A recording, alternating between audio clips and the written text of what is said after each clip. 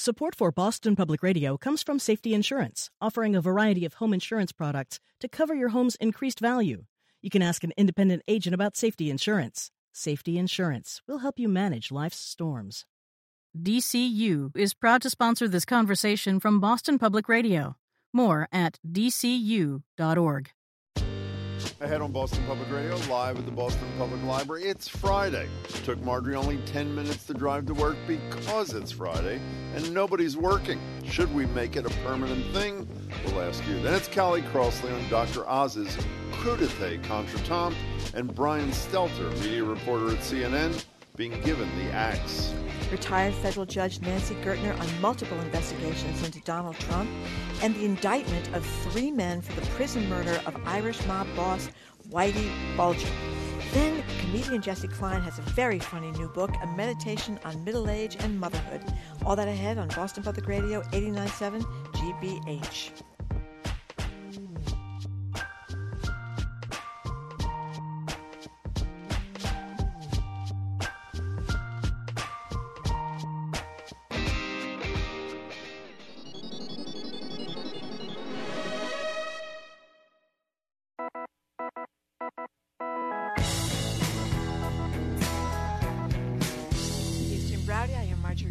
Listening to Boston Public Radio 89.7 GBH. We are broadcasting live as we do every Tuesday and every Friday from the Boston Public Library, and we are streaming at youtube.com/GBH News.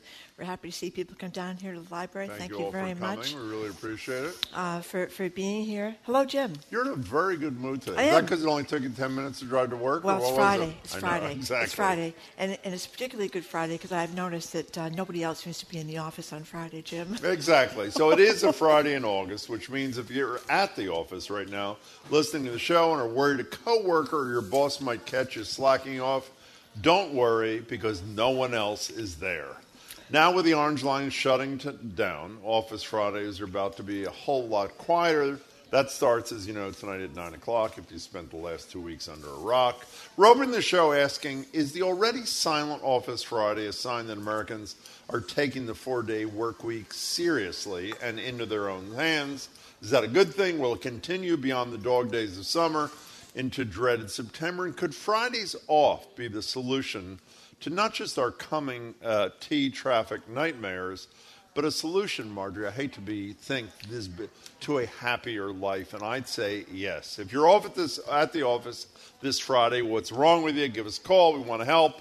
And if you're not, explain to us how good it feels. The number is 877-301-8970, and that is for texting or calling. As you know, Marjorie, since I met you a quarter of a century ago, we started on the radio, I've been campaigning for the 4-day work week. Well, apparently it's coming, Jim. Well, I mean, you read these stories, it is coming in some places because they've realized no one's going to show up anymore on Friday, and it's kind of a neat reversal. What do you mean? Usually it was the boss who was off at his second home, right. Tanning on the second porch in his second home, or he was at the beach somewhere.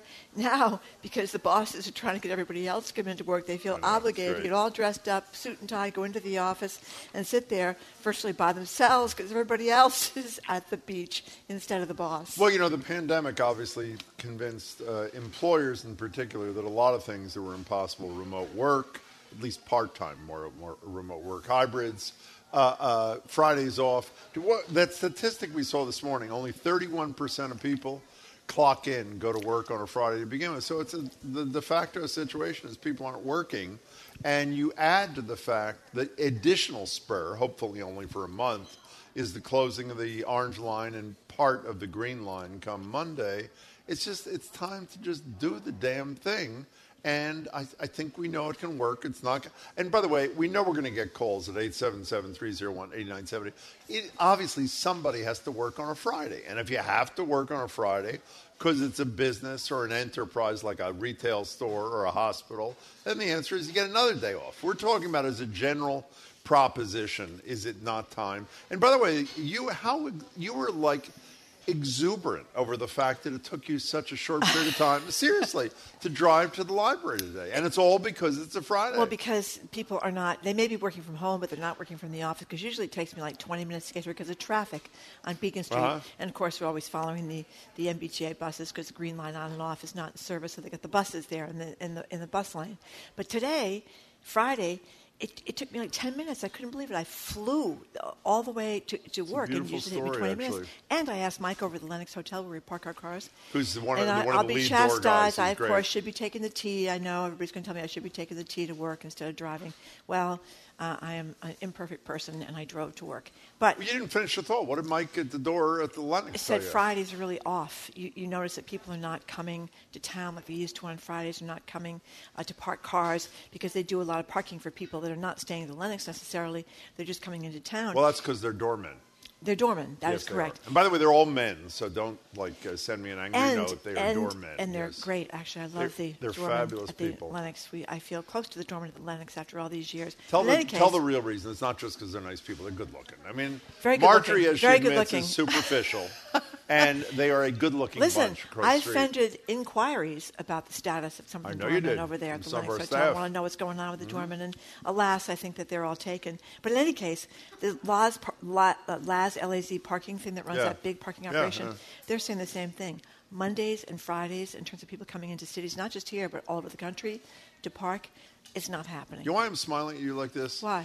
Of the 25 years, 24, whatever it is, we've been on the radio. This is 1999, Jim. So 23, whatever. How many of those 23 years would you say you were against my idea to have a 4-day work week? Would you say like 21 of them? Probably. Okay. Isn't it amazing how you come around? Thank you for the credit for being a revolutionary thinker and a creative thinker. It is about time. 877-301-8970. People are happier. Incidentally, all of the data, all of the research shows that people are more productive when they know that they're going to have an extra day to either have fun, do errands that they have to try to squeeze in, or whatever the hell it is that people do. 877-301-8970. Molly in a car, you're first on Boston Public Radio. We're live at the Boston Public Library. Hey, Molly. Hi, how's it going? Excellent. Fine, thanks. Long-time listener. Oh, thank you. So I just wanted to say that I work for Indeed, and I work a 5-day week remotely. But we get one Friday off every month. It's called a U-Day. So the whole company shuts down. Every employee gets to take the day off. And it's really nice. It helps to facilitate that work-life balance. So it's awesome that Indeed does that. And I also want to say my boyfriend works a 4-day week, and he loves it. He never wants to go back to a 5-day week. By the way, did you work at Indeed before they had this U-Day thing, or were you there only since it happened? No, so I've been there since it happened. They introduced the U-Day during, 2020, during the pandemic. Okay. Yeah. So they've continued it since then, though, and they really foster a good remote environment, too. Is there any downside to it for those who are on the other side, like Marjorie used to be, or no? Is there? I don't think so. I mean, my boyfriend loves his 4-day work week. I just think the 10-hour days can get a little intense for him, but he still likes to have that extra day off. I'm so with you. Molly, thanks for calling. You going to make a disclosure about your personal interest in what Molly had to say? One of my kids works at Indeed. And it's my son. Does he talk about the U-Day great company thing? Yeah, but he's one of the people, because he lives in New York, and they have this great office in New York with all these, you look out in the skyline. I thought he never porches. goes in, you told me. Well, he misses it. He misses it. Oh, that he does. Oh, he misses it. Yeah, he doesn't go in. He likes being at home a few days a week, but he does like to go in and see his colleagues. Well, he's a sociable kind of kid, too. And so he misses it a little bit. But they are going. But that's the problem. One of the good things about having a 4-day work week, or one of the things that's great about nobody going into work on Monday and Friday, let everybody come in on Tuesday, Wednesday, and Thursday. Then they can see each other and mix and mingle and all that kind of stuff. How much would you like a U-Day, to quote Molly? I think a U-Day is an excellent thing. You know what else they do it Indeed? No, I do not. They feed people. Well, but that's a big thing. No, it's not a big thing. The reason they feed people is because they want them to work longer hours. They figure they can get you on the cheap. But that's like those high-tech firms that have the sleeping pods and all the free food. How much would you like it if we had lunches every day at GBH? I'd love it. Yeah, remember we did that during the pandemic. We did? Yeah, we ordered lunches every day. That was very, very exciting. We couldn't go out anyway because we worked during lunch. That's right, but it was a high point for you to have those lunches come in, Jim. Of course it was. You know why? free. That was a huge part of it. But it doesn't apply to us because we didn't have a choice. We couldn't go out. Don't you think it's a lot healthier if someone's got a lunch break to actually go out in the world and experience the world a little bit, have a relaxing time, that kind of thing? Yes, no, what? Well, that's true. Thank you. That's very true. Beth in Boston says she comes into the office every Friday specifically because nobody else comes in, and she likes the peace and the quiet. And by the way, that is one of the strategies that companies are using to get people to come back. Well, they have ice cream trucks and karaoke and happy hours and tacos and all this free food and free liquor. Can I tell you something? You raised something. I have to be honest about this. Well, I've always been for the 4-day work week. The one thing that convinced me that a 5-day work week is better is what you just mentioned. If there was karaoke on Friday at work, the notion that I could sing with my coworkers would be such a draw for me. It's incredible. Amber from Worcester says, I'm not at the office because 5 people on my floor have COVID, and my neighbor and friend forbid me from going in, so she likes working from home better, but COVID is still out there, unfortunately. Tina from Boston, thank you for calling. Hey, Tina. Hi, I think the whole world would have to shut down in order for my firm to not have us come in on Friday. Oh, Tina. A law firm. And, Jim, as you know, there's a lot of deadlines in a law firm. No, we do. I do. Yes. So that's a no-go here. But I do agree that I take the commuter rail from Braintree, and the traffic is a lot lighter, and you can actually get a seat on Fridays.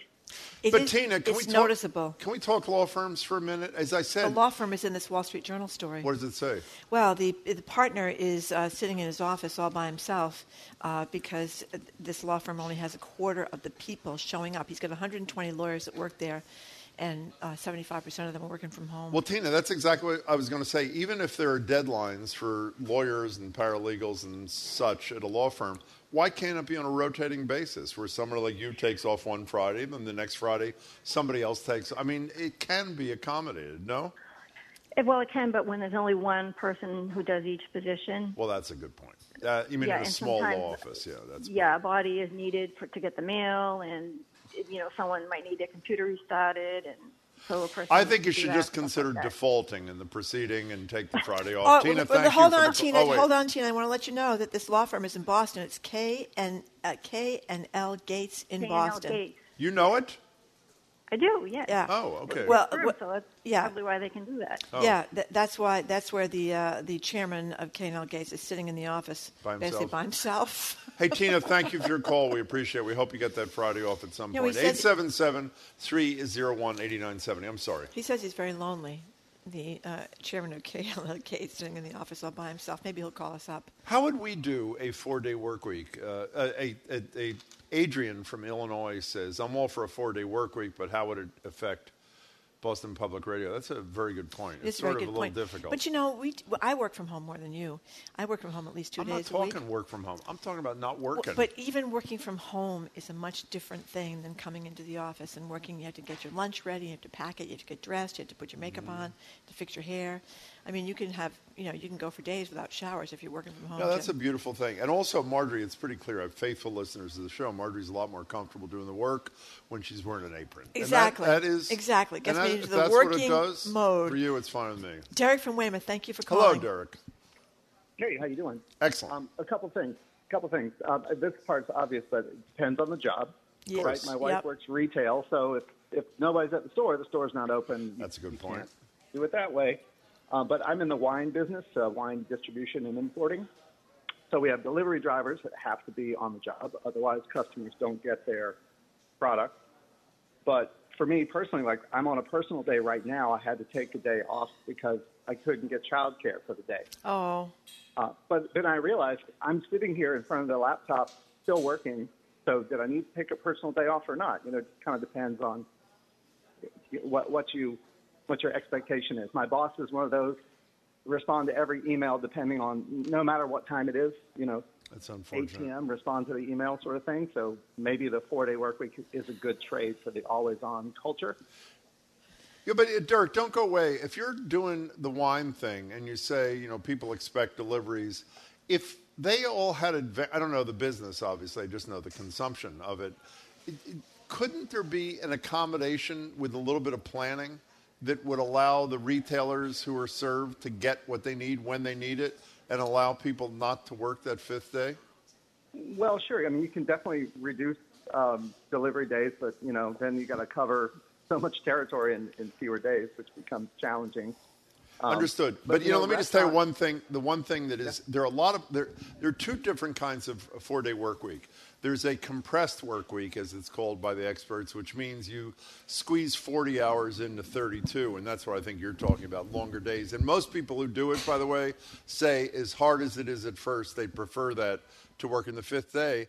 And a lot of businesses feel that they can not compress it, but rather just do 32 hours because productivity goes up because people feel so good about the extra day. Derek, thanks for the call. We appreciate it. Well, listen to this. This is from Michael in Cambridge who says, I have a 90-80 schedule. That means I do 80 hours in 9 work days with every other Friday off. Could compromise between 4 and 5 day work week without having to do 10-hour days. I've never heard of that before. That's a really clever idea. You know what my attitude is? I'm sorry, go ahead. I was just going to say. Yeah.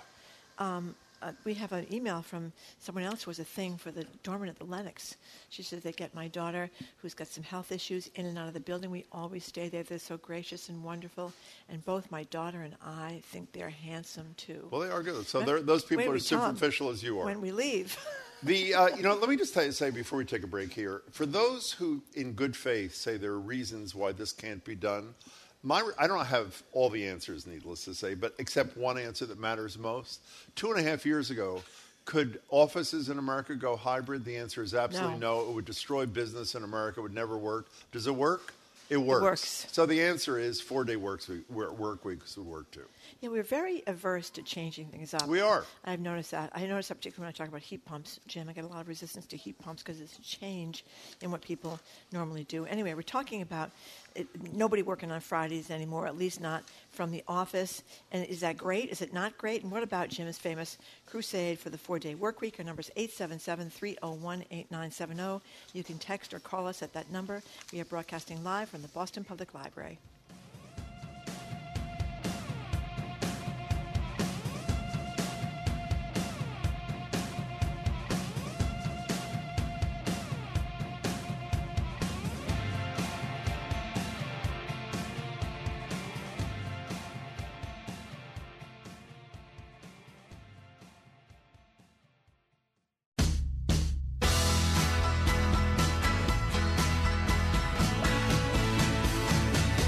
Welcome back to Boston Public Radio. She's Marge Regan. I am Jim Browdy. We are streaming live at the Boston Public Library, streaming at youtube.com/GBH News. The inspiration for this discussion with you about formalizing Friday not being a work day, and except in limited circumstances when you just can't pull it together, was Marjorie getting to work in 10 minutes and her raving about it, because that's about half the time it would take you on any other day to get to the Boston Public Library. Here is a texter who doesn't sign it, who says it perfectly.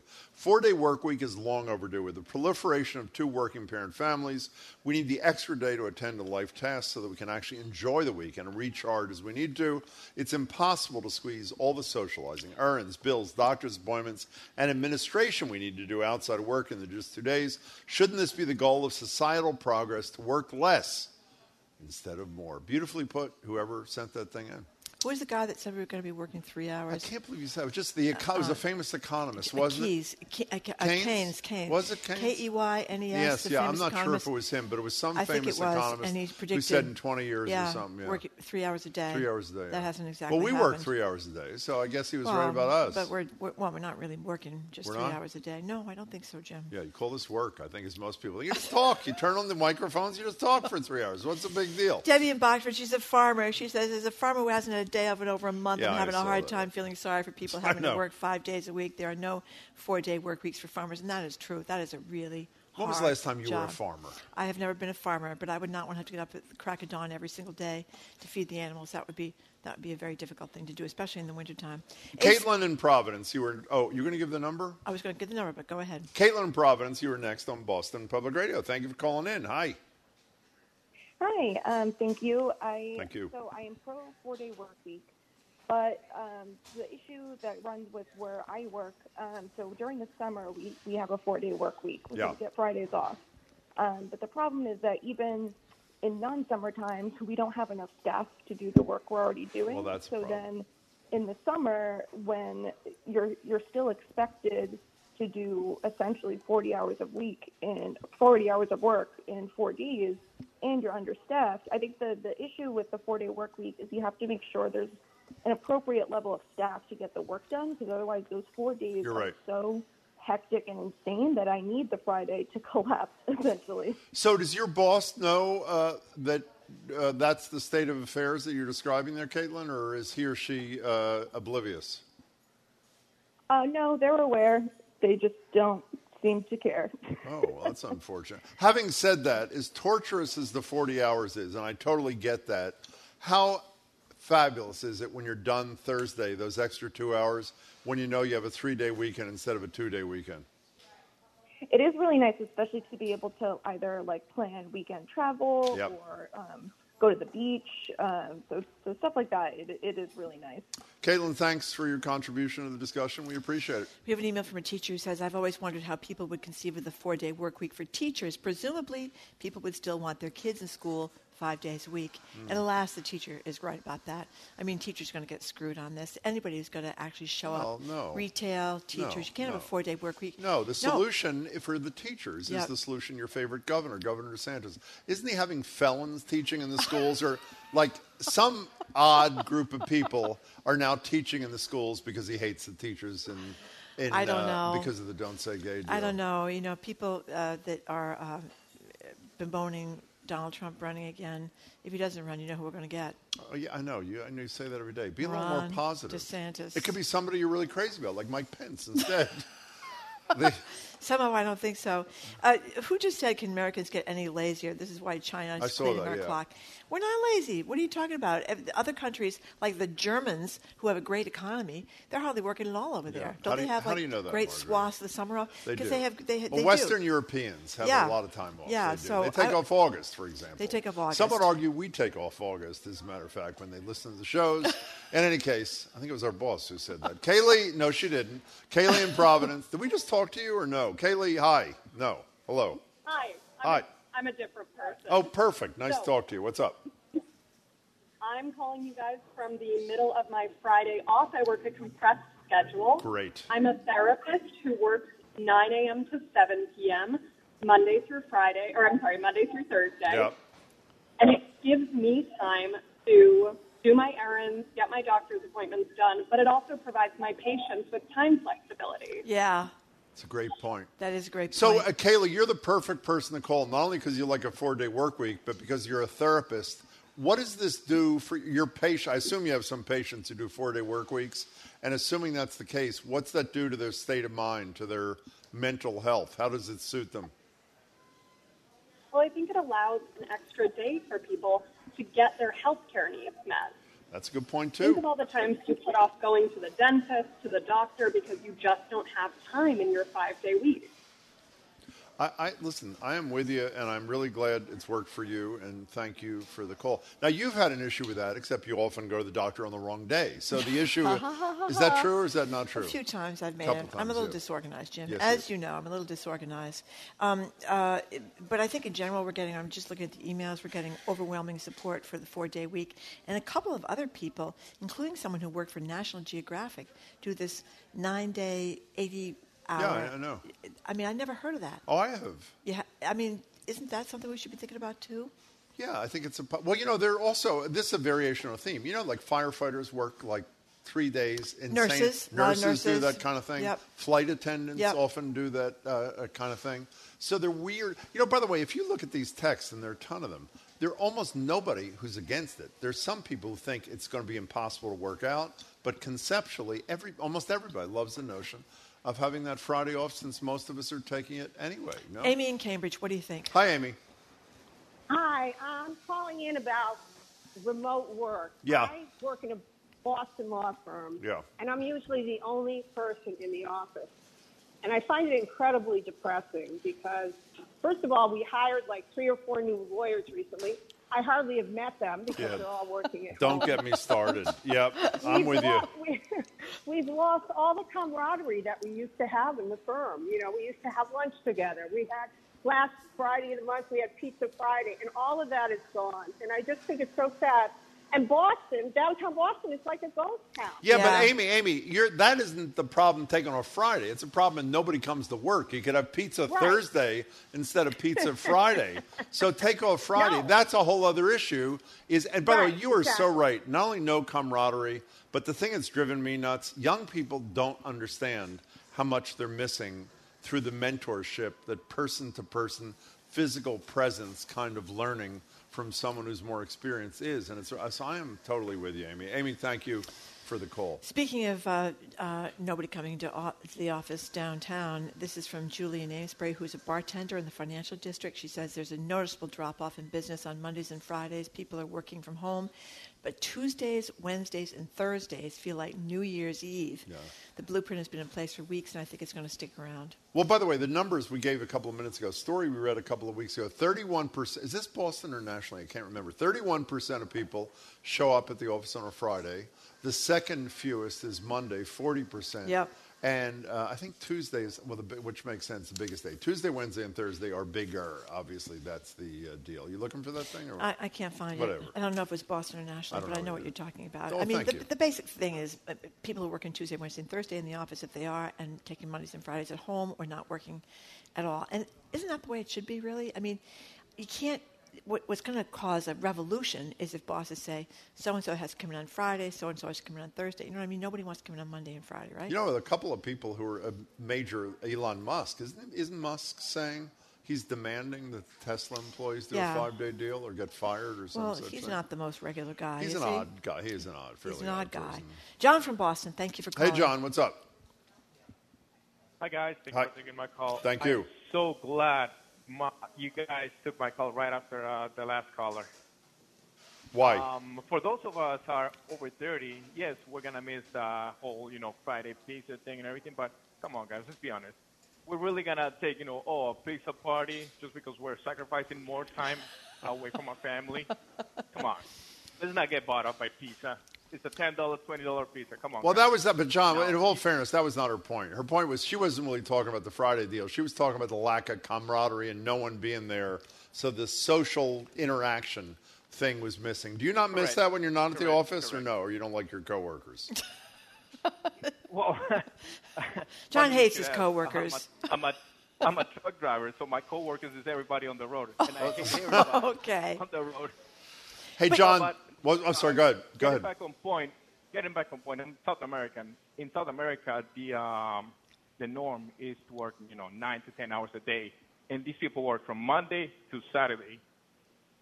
So they only get like Sunday off. Mm.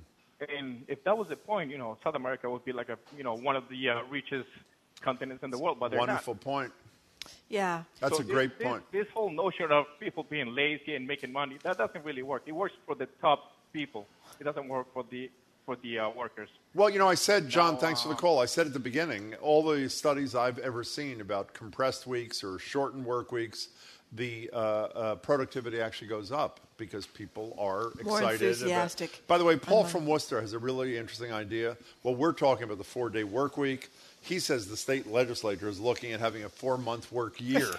And they're close, actually. They're at 7 months they are close. now, and you never know where they could end up. But when you're talking about young people, I think it's the mentorship you mentioned, but it's also the fact that if you're just out of college and you move to a different town for a new job and nobody goes to work anymore, where do you meet your friends to go out partying with? You know what I mean? You're kind of in your little rabbit hole of an apartment, and no one's going to the office. I remember there was a story about the kid that came to Boston to work for Citizens Bank. Oh, it was in the Globe. That was a great story. It was in the Globe, and he was like 22. He came from, the Midwest, or he came from far away. And he had no friends because where was he going to meet people? I guess. The pot cafes are going to be opening soon, as the governor told us yesterday. But remember, it was during the pandemic, right? So you couldn't really go to the gym. You couldn't really go to bars. Totally you couldn't go to a restaurant. So he's just sitting there, twiddling his thumbs all alone, Jim. It was a very sad story. Very sad retelling by you, too. It was. Well, I felt really bad for the So Marjorie, after 22 years of resistance, has come around. 23 years, Jim. You keep forgetting. 23. 1999 is when we started. Whatever. I started first. You did. I got hired first. No, Marjorie, this whole thing, by the way, you've never missed an opportunity. It is true. Marjorie was hired first. That's right. And they tried out every single man in Boston.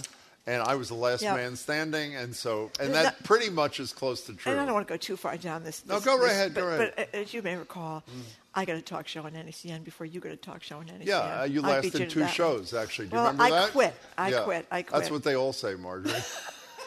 Yeah. Okay. And then when Jim's show was failing, he decided he needed a woman co-host. I wouldn't say it was failing. The viewership was down a little bit on NECN in the early days, and Marjorie did come in to Okay. We're moving on. We're quality of the show didn't improve, but the ratings, they did improve slightly. Okay. We're going to talk with... If you haven't heard about this is one of the great stories of the week. Dr. Oz and the crudité catastrophe. GBH's Callie Crossley is the woman to take us into the details of this horrific tale. And we're going to talk about that and the Queen of Christmas and Mariah Carey and a bunch of other stuff. Callie's next. You're listening to Boston Public Radio, 89.7 GBH.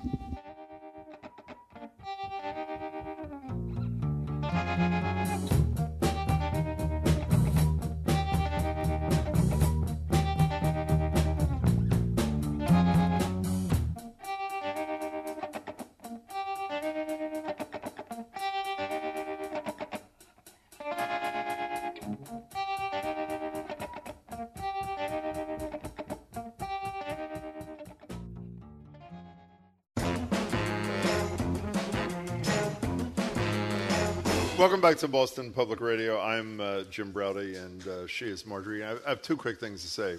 One, the Marjorie sandwich today from the Newsfeed Cafe is not just exquisite. It's really good. Spectacular. Yeah, I haven't you had prefer one the for a heated while. or the cold variety? Well, I haven't had the cold variety yet. We did 1/2 heated and 1/2 cold, but the heated one is really good. Let me know. Really Secondly, our next guest, who shall not be named for a couple of seconds, after I talk about the absence of mentoring for the young people, walks over to me during the break and says, and I quote, "Who the hell are you mentoring?"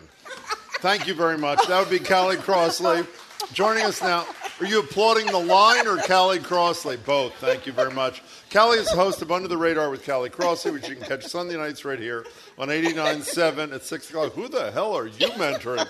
She's also the host of Basic Black, which airs Friday at 7:30. Callie, it's great to see you, I think. Hi, Jim. Hi, Marjorie. Hey, yeah, she's put us to shame on the mentoring front, Jim. I hate to say it. I'm not very good either. What can I tell you? I am Callie Mentor Crossley. No, you are. In all seriousness, you are. You deserve that credit. You do. Yeah. Okay. I mentored Marjorie for many years. That's how I mentored. Yeah, that's right. Didn't work out too well, but it wasn't for lack of effort, you know. Okay. Sorry. So my favorite story of the week, barring none, is the Dr. Oz caper when he's down at the Wegner's, as he called it, supermarket. It was kind of a cross, I guess, between Wegmans and Regner's or whatever it is down there, Redner's, wherever the place he works. Should we start with the sound? Yeah, let's do it. To just get everybody in the mood? Yeah. Okay. Here is Dr. Oz, who told you all these things that weren't true in his TV show, who is now viral Twitter video. This is his viral Twitter video, in which, while trying to show how outrageously priced his crudité ingredients are, he calls the grocery store Wegmans. It was Regner's, I think, wasn't it? Yes. Anyway, he gets the grocery store name wrong, and then he goes on and on and on about crudités. Thought I'd do some grocery shopping. I'm at Wegner's, and my wife wants some vegetables for crudité, right? So here's a broccoli. That's $2. Not a ton of broccoli there. There's some asparagus. That's $4. I mean, that's outrageous. And we got Joe Biden to thank for this. What happened with Wegmans and Wegner? Can you explain that to them? Yeah, I was exhausted. When you're campaigning 18 hours a day, listen, I've gotten my kids' names wrong as well. I don't think that's a measure of someone's ability to lead the Commonwealth. By the way, that was his. We should make clear he's running. For those who don't know, he's a Republican nominee for the Senate in Pennsylvania. He essentially lives in New Jersey and hasn't campaigned. Forget 18 hours, almost not at all. And he was defending his behavior on Newsmax there at the end. And the theory, Callie, is he was going to show how he understood the common man and woman in America by talking about crudité at Regner's. Is that not true? That is correct. So where did it fall apart? Well, it fell apart. It wasn't Wegmans. It was a store called Redner's. So he messed that up at the beginning. It fell apart when he said crudité, and everybody's like, okay. Then he said it was doing it for his wife. It fell apart when he said, look at how outrageously priced broccoli is, or whatever he was saying, failing to understand it was a pound per pound and not per broccoli stalk, which I guess maybe he thought it was vis-a-vis his caterers on a regular basis. And, I am not a person that, you got money, enjoy it. Just be real with it. I'm 100% I don't with you. have a problem with your standing in the grocery store saying, this may not be an issue for me in real life, but it is a real issue for folks. And here's what I know. Here's what I've investigated and know about what the prices are and how they've gone up. Okay, fine, Dr. Oz, got no problem with you. Got to give it to Fetterman, his opponent in this, his Democratic opponent. John Fetterman said, in Pennsylvania, we call it a veggie tray. So that is a line worth repeating. Yeah. That's a T-shirt, by the way. Well, Marjorie and I both love Mike Dukakis, but he had a similar kind of experience, even though he wasn't being phony. Mm-hmm. He was in Iowa when he was running for president in 1988, and he was talking about some crop failures in Iowa, and he said they should do crop rotation, and the thing they should rotate it with, what was it called? I think it was Belgian endive. That's what it was. Yes. And Belgian endive was considered a little effete by the people of Iowa, and he took a lot of heat. But he was being legit. This is a totally faux persona. Totally. As you say, as opposed to acknowledging I've been very successful in life, etc. And he's running against the guy who is as down-to-earth, wearing sweatshirts, running for the Senate Shorts. as anybody I've ever seen. And shorts. Yeah, That's Jim, right. Jim has shorts on today. Okay, Marjorie, we don't need to go into that. Thank you. That is correct. I didn't say anything, Jim. No, it's true. It is true. But I just thought it's just, be relatable for real, candidates. I'm with you. Just be authentic for real. Be you. Hey, I've been lucky to tell that story. And by the way, for whatever it's worth, there was a great piece on CNN last night mentioning how a significant number of the Republican Trump-endorsed candidates for Senate are losing. And the line by Mitch McConnell, he was asked about, are they going to take over the Senate? He said, well, I'm not sure we will because of the quality of our candidates. Right.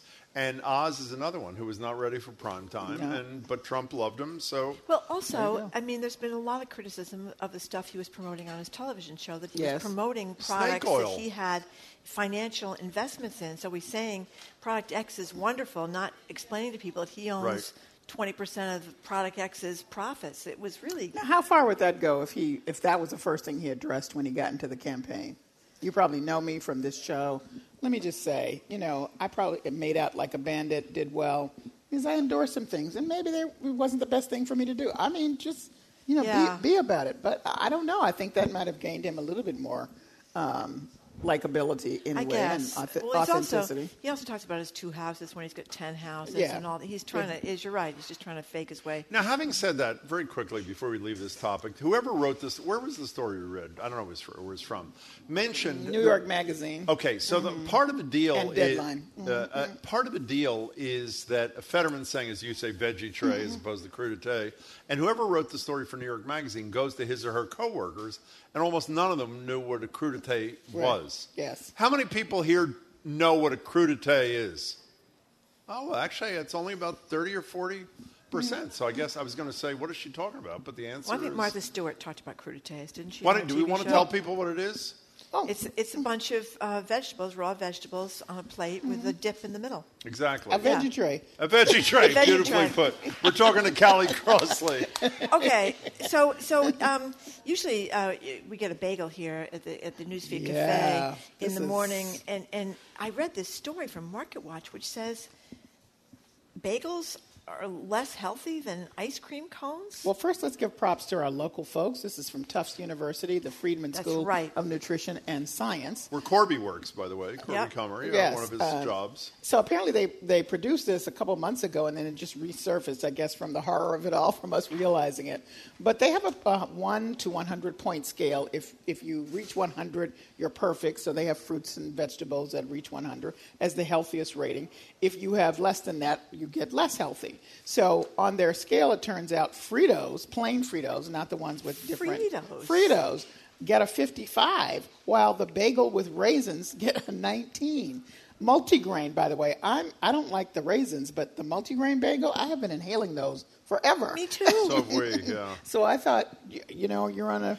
And so somebody wrote back, yay, ice cream from breakfast, which, I didn't think that's what the people said. But anyway, it's interesting that their point is you really have to not in your mind assume what could be or could possibly be healthy or is healthier. You really need to look at some stats, which they've been telling us to do anyway. By the way, I printed out this thing. Unfortunately, it's microscopic, so I can't read it to you. It's called Food Compass. Mm-hmm. And if you go to Google Food Compass and Tufts, as Callie says, they break things down into categories: beverages, grains, fruits, mixed dishes, I have no idea what that means, dairy, eggs, meat, etc., savory snacks, and sweet desserts. And as Callie said, they rate everything from 0, which is the least healthy, to 100, which actually is quite... If you combine this with the thing we did last week here, where you lose 36 minutes of your life if you eat a hot dog. Oh, yeah, that's right. But you gain X number of minutes if you eat a peanut butter sandwich. Right, with bananas. I mean, you combine these, we could all live long lives. There you go. Food Compass, it's called. Let me just say, reduced Tufts. calorie rye bread is 34, but potato chips are 69. Yeah, I know why. Salted. I know why. Why? I think those reduced calorie breads, I used to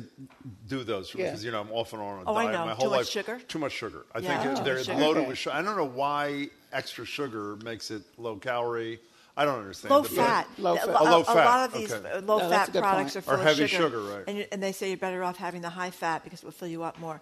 All right, it is August. It is the middle of August, but we're gonna take a little Christmas in August moment here because we're gonna play a clip from Mariah Carey's famed Never Too Early song, "All I Want for Christmas Is You."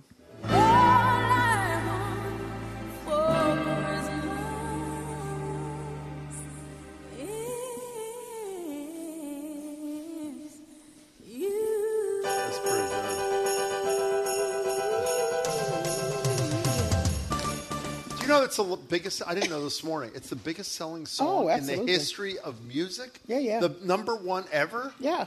I didn't know that. I didn't know that. And it's in Love Actually, the thing that we watch every Christmas or something. So what's Love Actually? I love Actually. So do I. What's the controversy? Well, Mariah Carey feels because of that, and of course propelled by this song, she has other big songs as well. She should be named the Queen of Christmas, and she put in for a copyright. And two other singers said, not so fast.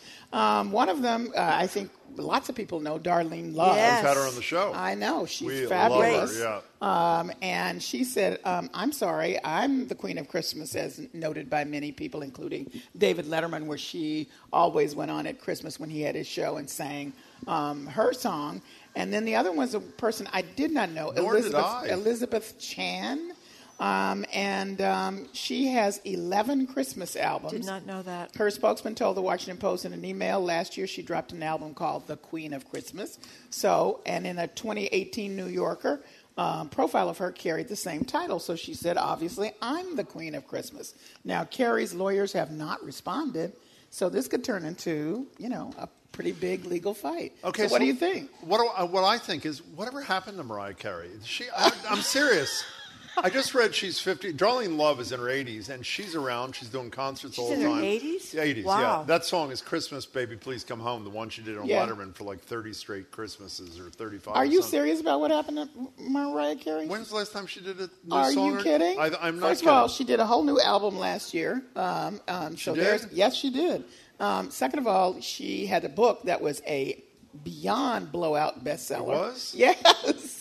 And that was just a couple of years ago. Now Callie's answering this question. Callie's answering this question in the same way she said, who the hell are you mentoring? Well, I mean... It's a variation on a theme. Callie Did you know about her book or her new album? Tell the truth. But I see to Callie Crossley, who is not only Callie Mentor Crossley, but Callie Pop Culture Crossley, and Callie Cooking Recipes Crossley. A lot of skills here that I don't have, because you know everything about pop culture. But was there a book about it? Was it a memoir? Yes. Yes. I'm trying to remember the name of it. I think it's it's got a catchy... Jamie, what's the name of that book? It's catchy. Come on, Jamie. Yeah. What's the name of the damn book? Let's get with it. Well, Jamie, the executive producer, right here. The meaning of Mariah Carey. Thank you very much, Zoe. Yes. So I guess the answer is you don't What think is the that... meaning of Mariah Carey? I don't know. We have to read the book. Apparently, I never read the book, but it was a possibility for my book club because apparently it's extremely well. It's ghost written. It's completely well written, and she tells a fabulous story. Okay, so no, she has not gone away at all.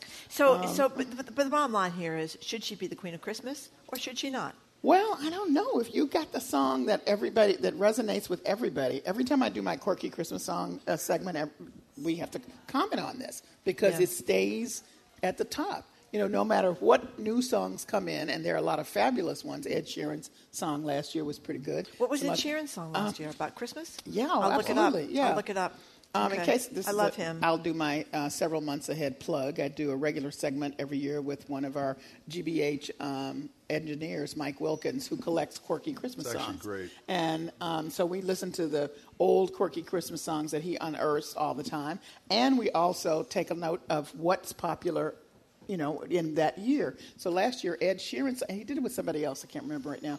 Sometimes he does stuff with took Taylor. off. Elton John. It's a fabulous Zoe, song. you should be doing the show, not me and Marjorie. Thank you, Zoe, for that, too. Zoe, senior producer, Zoe. That's right. Yeah, he's really good. He does stuff with Taylor Swift sometimes, too. I know. So, but I'm just saying there's some great, new songs out there. But let me ask you a question, Queen of Pop Culture over there. Yes.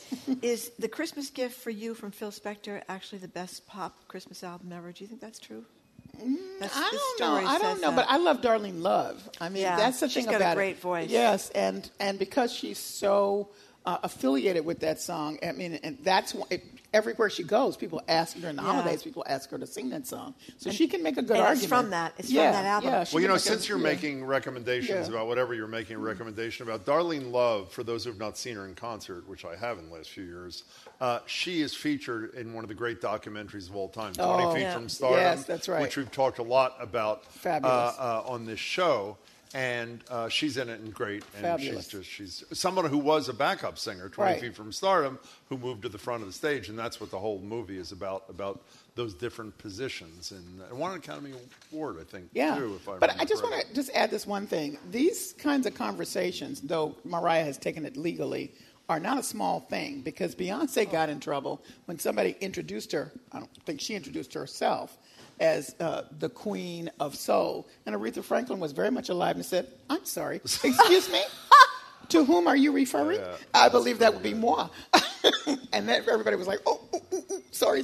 Yeah. So, I mean, this kind of thing is really important, She had another great documentary, That Life of Aretha Franklin. Exactly, that was a really great one. I mean, she had a tough life. I know, and she was tough on the people that she worked with, but so interesting. But she also lifted up, what's that football players? I don't know sports, but some young football player at her funeral credited her with saving him from debt because he was losing his mind, and she called him over and said, I'd like to meet with you. Who doesn't meet with Aretha Franklin? And she said, stop it.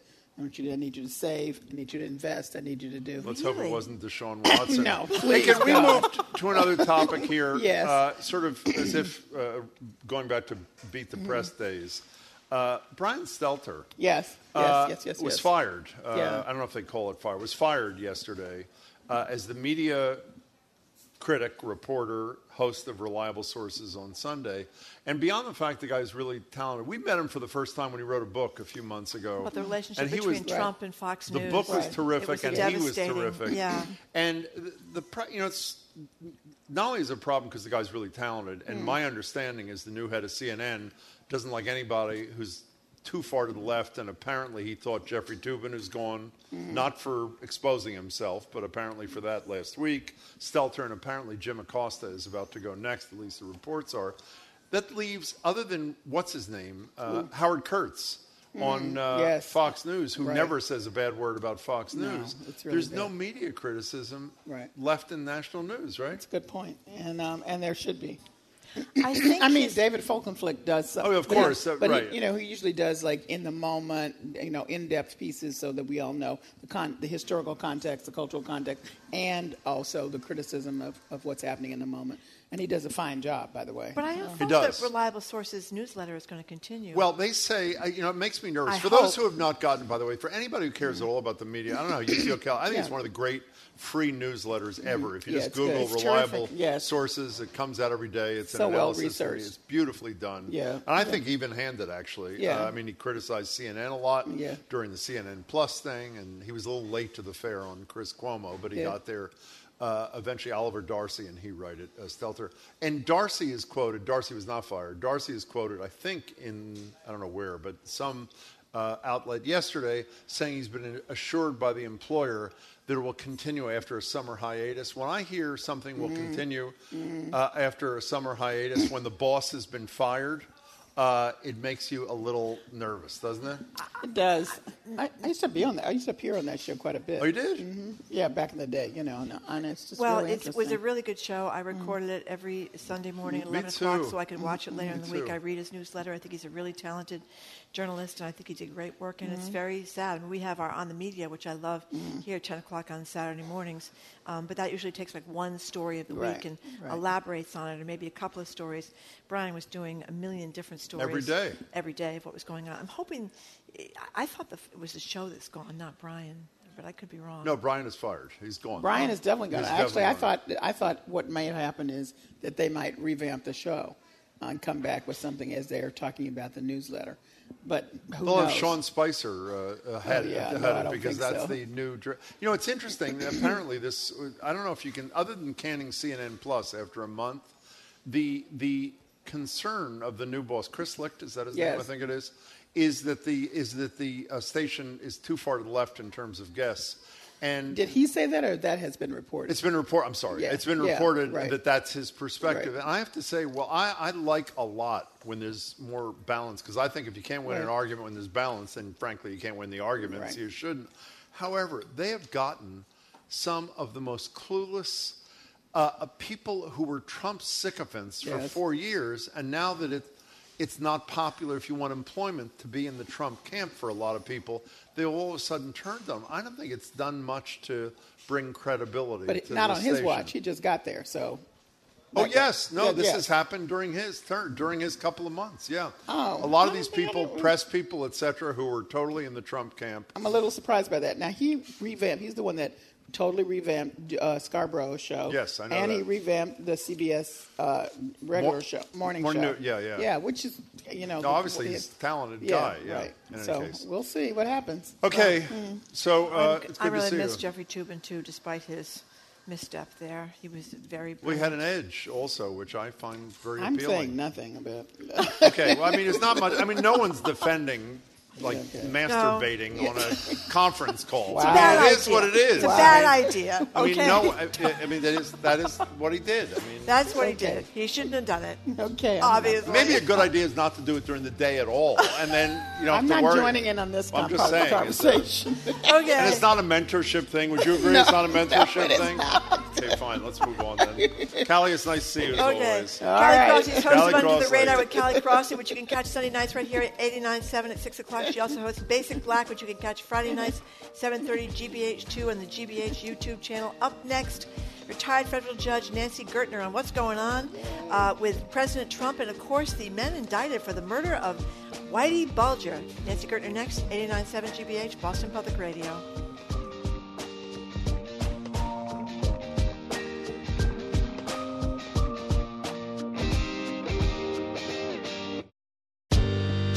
Ahead on Boston Public Radio, live at the Boston Public Library, retired federal judge Nancy Gertner joins us on that Mar-a-Lago affidavit, and 3 men have finally been charged in the prison killing of Whitey Bulger.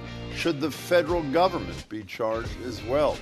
Then it's Andy Anaka, our tech guy. Amazon has acquired Roomba. Will it sell intensely specific information about the way our houses are laid out? And if they do, should we care? Then Andy will provide a detailed guide for when to fix your old phone and when to dump it. We'll end the show as we have been every Friday this summer with some live music. Gregory Groover Jr. and Louisa Harris join us from the Mission Hill Arts Festival. Then we'll open the lines and ask you about the elderly driver who cruised her SUV into the second floor of the South Shore Mall. Should Massachusetts ever test 80, 90, 100-year-old drivers? Well, they don't, and alas, they're out there. All that ahead on Boston Public Radio, 89.7 GBH.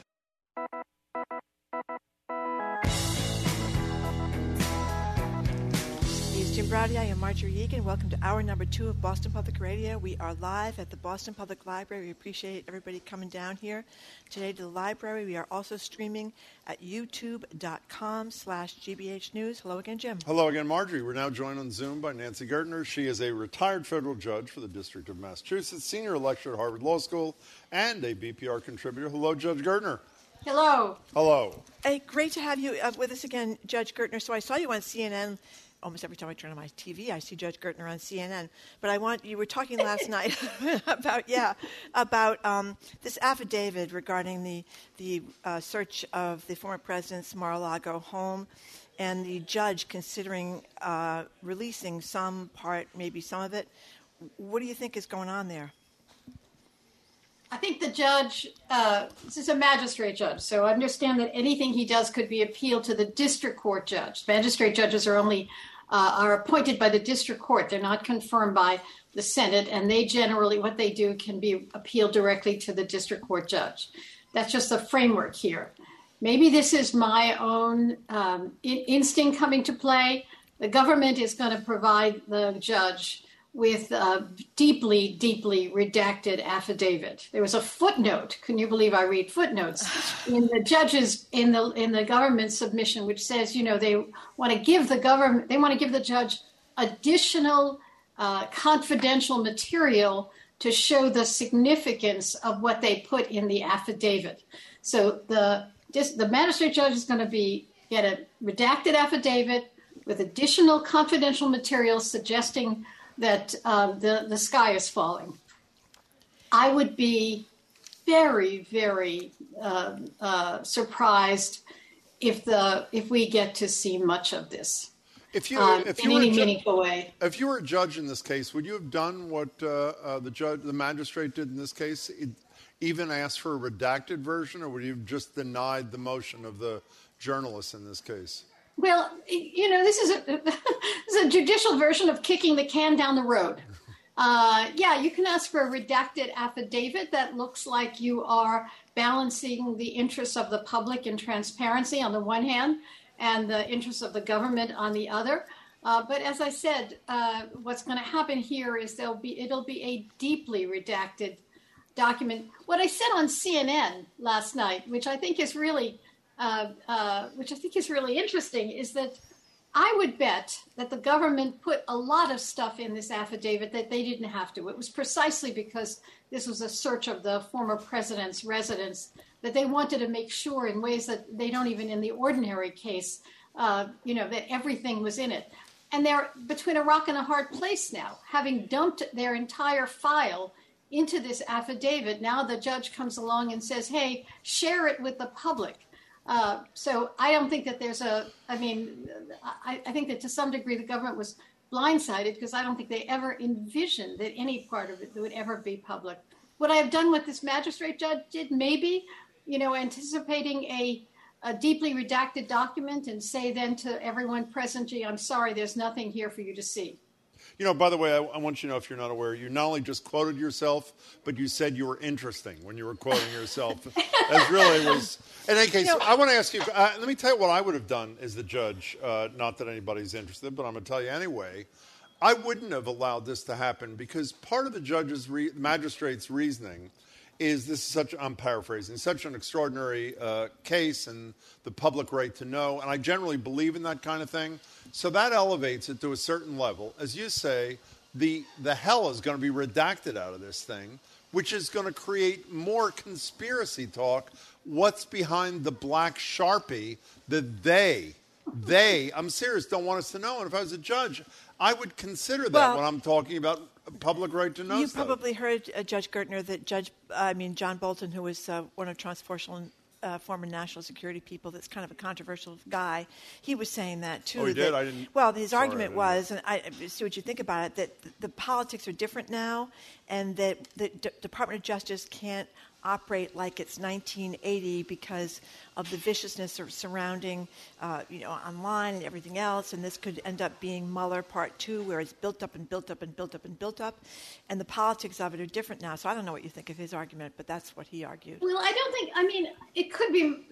I worried that this was Mueller Part 2 when I first heard about this. I thought that if this was a technical violation of the Records Act, boy, that would be, a snooze. You go, oh, okay, he accidentally took stuff that he shouldn't have. But as this has evolved, it's A, not an accident. It B, was the retention of records after multiple opportunities to turn it over. And then it's not just any old records, it's classified records and that were noted as classified. So I think this is not Mueller Part 2, because this is actually a big deal, since there is no justification for a former president having what these documents are. I think that the problem here is, if I'm right, and this affidavit really is a complete roadmap and might even have stuff from other investigations and not just the records investigations, then releasing it may make it impossible to prosecute the former president for anything. Why would it make it impossible?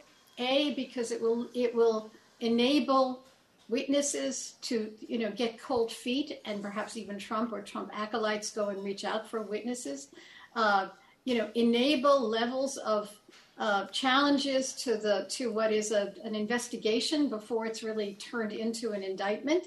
And then, although the president has absolutely, being very, very difficult to try in terms of the press surrounding this case, clearly if this affidavit is released, it will be virtually impossible. So this is not just the public's right to know. This is, if you meaningfully want to hold Trump accountable sometime down the line, releasing this now may basically undermine that possibility.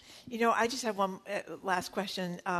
Maggie Haberman, great reporter for the New York Times, has talked about the how do you say that word? Tchotchke? Tchotchke defense. Yeah, that Trump is a pack rat and he liked to show off his memorabilia. Apparently he's got a shoe of Shaquille O'Neal that he likes to show people, or these She's letters. Getting savaged online over this, by the way. Haberman trivializing it is what they're saying. Well, she was saying it could be a possible defense, that he just liked to keep everything to show off to people.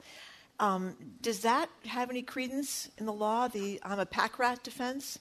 Yeah, no, I don't see how that works. You may want to have nuclear secrets to put in your scrapbook, but that's hardly a justification. Okay. I don't think that can work.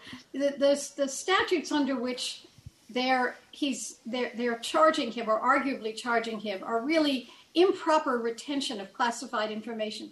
It really doesn't matter why you did it. It matters only that you did it, and that you did it knowingly, that it wasn't an accident, that it was in your possession. As I said, I thought I saw the whoops defense when we first heard about this. I didn't believe I was actually defeated. I waited till the last minute to pack. I throw everything in a box, and there, oh my God, there was classified information. I don't think that works when you're talking about 15 boxes turned over, 2 subpoenas, a visit by DOJ lawyers, and then a search warrant. It doesn't work for an 18-month retention of stuff you didn't have a right to retain. So I think she's right in the sense that Trump doesn't have to be, people are speculating why he would have kept this stuff. As I said, bear in mind the why doesn't matter for the statutes under which he's charged. The intent is the issue. If you intended to keep it for tchotchkes, that's one thing. If you intended to keep it in order to sort of bolster your position post-president, or whether you intended to keep it in order to sell it to the Russians. We don't know, but I don't think it matters under these circumstances. By the way, if he uses the pack rat defense, which you're talking about, Marie Kondo will testify for the prosecution. We're talking to former Judge Nancy Gertner. The men who are allegedly murdered, Whitey Bulger, just hours after he was transferred to a West Virginia prison, were finally charged yesterday. 2 of them directly for the murder, 1 for an ancillary thing. So 3 men altogether. Why would it ever take 4 years to charge people who they identified as people of interest almost at the time of the killing, when the killing was done in a totally controlled and limited environment? Why should that not create suspicion amongst observers of this? Your question answers itself, Jim. it's hard to imagine an environment in which more is known about what's going on than in a prison. And it's hard to imagine an environment in which more is known than with Whitey Bulger in that prison. So it's an entirely appropriate question. Why did it take this long? And who else are they covering up? And I suppose the other question is, how in creation did this happen? Well, how did it happen? They know. You're talking about two. Am I right? That 2 of the 3 are Boston people. Yeah. Mm-hmm. Mob guys. Yeah, but I mean, it's not like you accidentally put Joe Schmo in with him, and Joe Schmo turned out to be someone with a vendetta. They know exactly who they put in, and they know exactly why, and they know exactly how they did it. No, I think that this is very suspicious. Well, there's a corollary question, which you're touching upon, which has been asked for years since the time of his transfer. He was transferred from a facility in which he was in some form of protective custody because apparently pedophiles and mob guys get that. Informants. Informants, I'm sorry, not just mob guys, informants. He's transferred to a general population prison where they know there are guys like this. 12 hours later, he's dead. By the way, don't send text. I'm not showing any sympathy on any front for Whitey Bulger. I'm just saying, when you hear people, including Bulger's lawyers, saying the issue is not these 3 guys, the issue is what did the federal government or some piece of the federal government that chose to put him in this setting, were they part of this plot to kill the guy? And I think that is a totally reasonable question, I think it's a reasonable question. So you start with just a high-profile defendant. Then you start with a high-profile defendant who is an informant. And it is unimaginable that he would have put in general population, or even with other Boston people who, if there's ever anyone who would have understood what was going on, it would be Boston people. So this is really incomprehensible to the first degree. It's very much sort of, makes us think about things like Epstein, who was, somehow managed to hang himself under the watchful view of, police guards. These are extraordinary things. In Epstein's case, he was on a suicide watch and no one was watching. And with the case of Bulger, he should have been in protective custody and wasn't. And so that's a reasonable question to ask of the government. But we probably won't get an answer from the government because the Bureau of Prisons has been notoriously closed-lipped, tight-lipped about almost everything. I mean, can they even be sued? I'm sorry, go ahead. You've had Congress people go down to visit some of these maximum security prisons and they can't get in. Remember that? They tried to visit the prison in Colorado where Tsarnaev is, and a number of Congress people told us on the show they couldn't get in. There are 2 great quotes. I've lost the story. So there are 2 great quotes in the story. The first great quote is from Rachel Rollins, the U.S. Attorney of Massachusetts. And she's quoted yesterday everywhere. In the truest of ironies, Bulger's family has experienced the excruciating pain and trauma their relative inflicted on far too many, and the justice system is now coming to their aid. And while you talk to Judge Gertner, I'll find the other one you're talking about. Yeah, that was an excellent quote by the U.S. Attorney. I think this is, whether it was Bulger or somebody else, this needs to be examined. So your 2 points. One is this needs to be examined because it certainly is suspicious.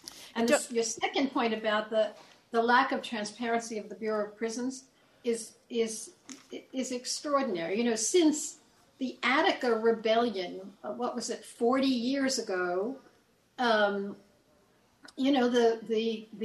prison authorities have shut down state prison, federal prison, and courts have enabled them to shut down in the sense of limiting press access, limiting communication between prisoners and the media, and all of that has been justified, ironically, in the interest of security. And so, and this case suggests that the security is certainly to be looked at carefully. The other quote that Marjorie's talking about, the story in the Globe is written by the great Shelley Murphy, a former colleague of yours, Marjorie, who's a great crime reporter. Her story ends with the brother of Deborah Davis, a 26-year-old woman who was allegedly strangled to death by Bulger and an associate in 1981, said he was not happy that the men were charged in Bulger's death. Quote, I kiss his hand like he was the godfather, meaning one of the killers of Bulger. I'm going to send him a $500 canteen gift, which is pretty great. Yeah, That's Steve pretty Davis great. is quite a character. I've had a chance to interview him over the years. So Judge Gertner, we're talking to former federal judge Nancy Gertner. Let's talk about Alan Weisselberg. He was a big deal in the Trump organization, supposedly knew where every dollar was and all the bodies lay and so forth.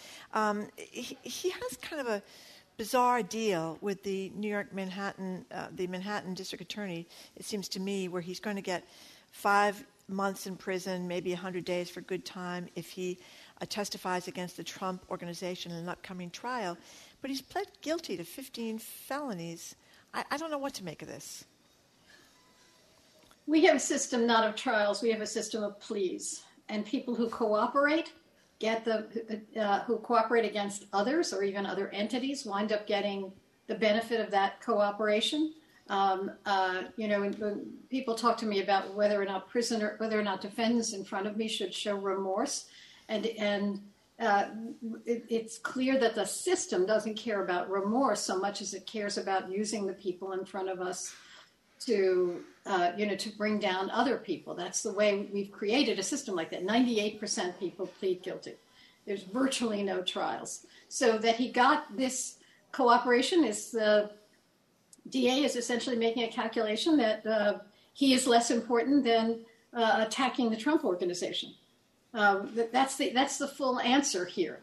That whatever he did, if he can tell where the bodies are buried in the Trump organization, then that will have consequences, and that's what they're betting on.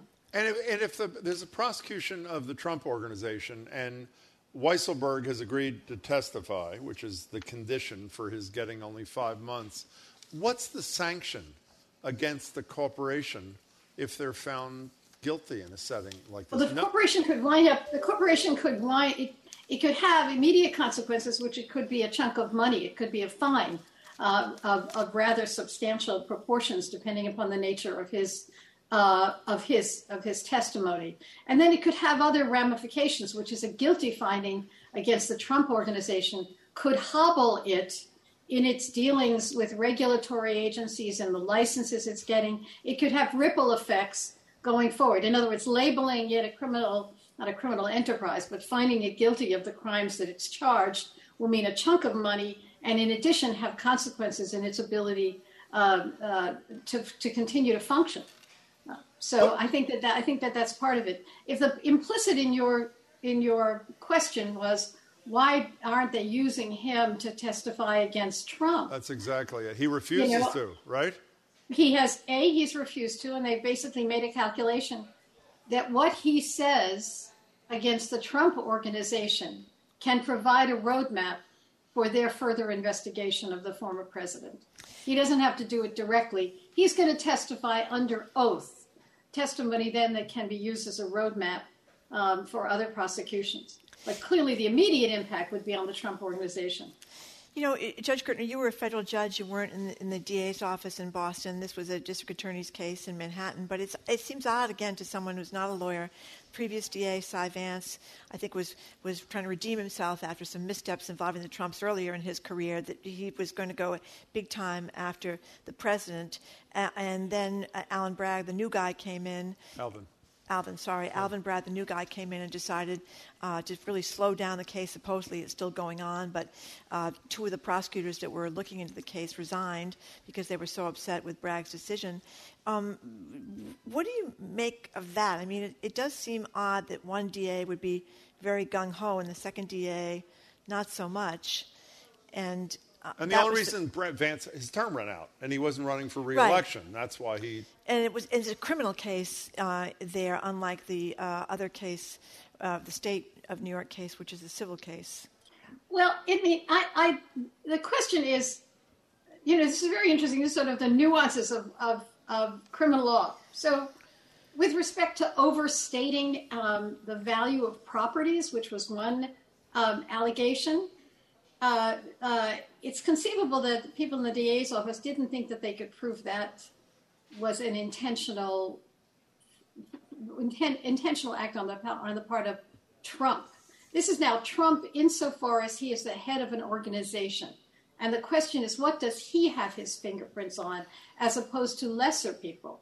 So if he says to someone, do your best here, essentially you do the details of it and others then did this, that would be one thing. So there are some complexities in going against the head of a corporation or the head even of a commercial enterprise, where lots of other people have their fingerprint on the activities involved. So I understood that there was issues, that there were problems showing what Trump knew and what Trump authorized, as opposed to what people down the line authorized. Contrast that with what's come out in the January 6th investigation. Yeah. In the January 6th investigation, again, I thought that the best defense was going to be, I didn't know what others were going to do. And what the January 6th committee has done is to show Trump at the table when things were discussed with respect to false electors, or at the table when things were discussed with respect to overturning the election. So I think the commercial case is more complicated. That's all. And arguably, as I said, this DA may be thinking, okay, we'll have Weisselberg testify under oath against the Trump organization, and that could lead us in other interesting directions. Before you go, I couldn't help but stare at your chair while you're talking to Marjorie. Did you sneak that out of your chambers when you left the federal bench? I mean, it looks like one of those. No? No. I'm in my she shed. She ship! I love it. I'm in my she shed in New Hampshire, and I don't pay any attention. My offices are generally terrible. Very, really messy. The other day on CNN, I was told after the fact that I had a bug spray can over my left shoulder. So I thought all the people that I know who spend time to make sure that their books and their posters and their pictures are okay, I had bug spray. Well, let me tell you something. If you're marketing Nancy Gertner bug spray, why not? I mean, I would. Judge Gertner, as always, great talking to you. Thank you so much for your time. Thank you very much. Thank you. We've been speaking with Nancy Gertner. She was a federal judge in Boston for a very long time. Bug spray. That's right. She is now retired as a judge for the District of Massachusetts. She's now, though, a senior lecturer at Harvard Law School, and we're very happy to say a Boston Public Radio contributor. Yes, we are. Thanks a lot again to Judge Gertner. Next up, best-selling author and comedian Jessie Klein. I'm so excited about this. So am I. On her new collection of essays on motherhood at midlife. You're listening to Boston Public Radio 89.7 GBH.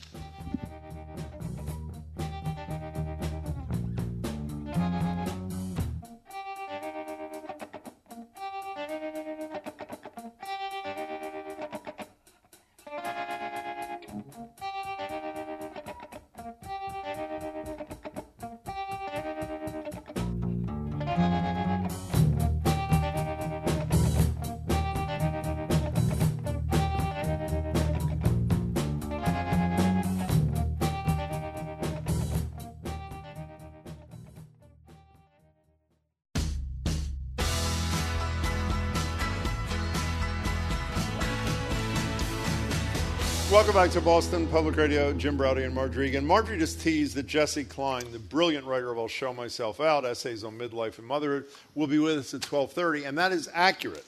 Unfortunately, it's 12:30 Pacific time. Apparently, her people thought we meant California time. We did not, because we're not in California. We're in wherever we are, Boston.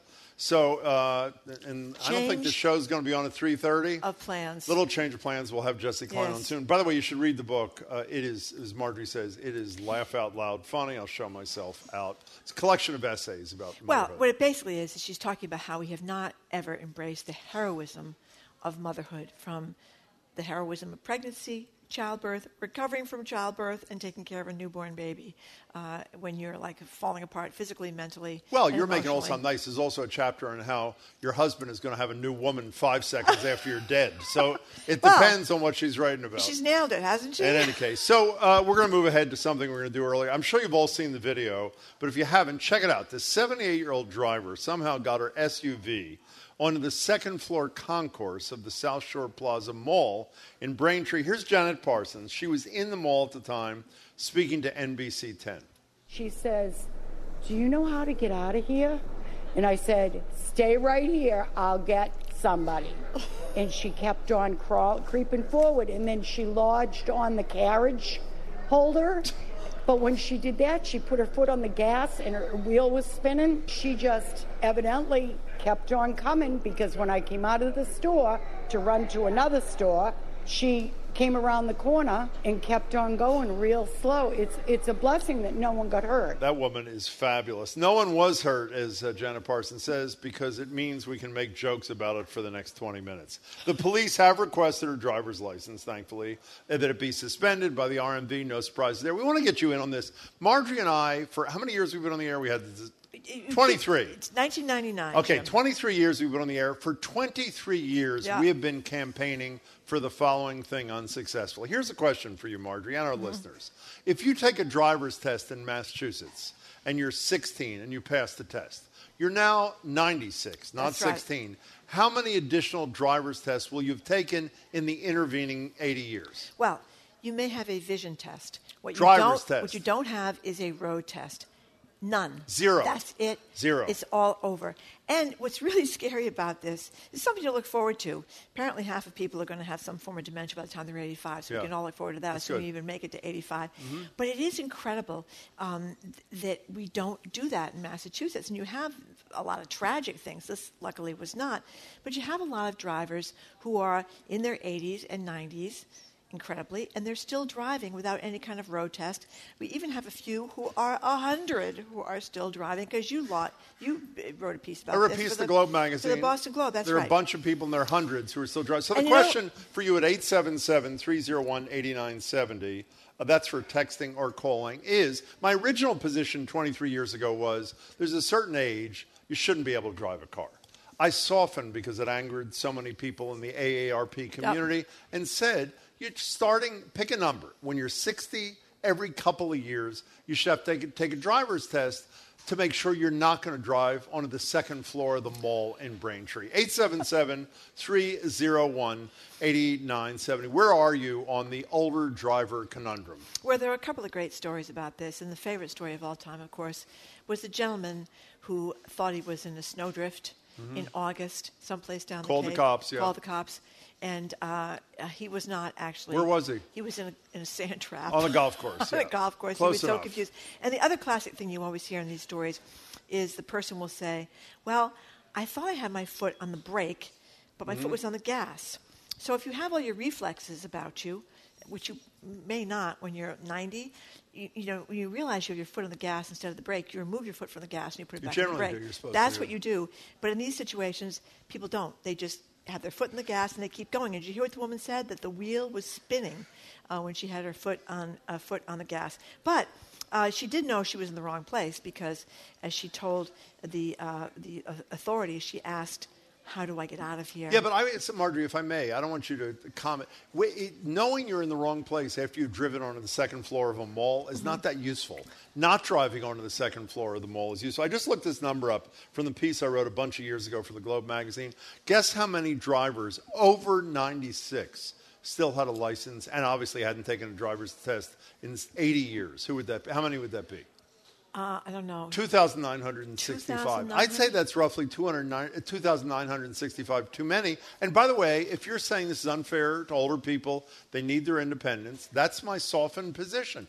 At 90, let them take a driver's test. At 80, let them take a driver's test.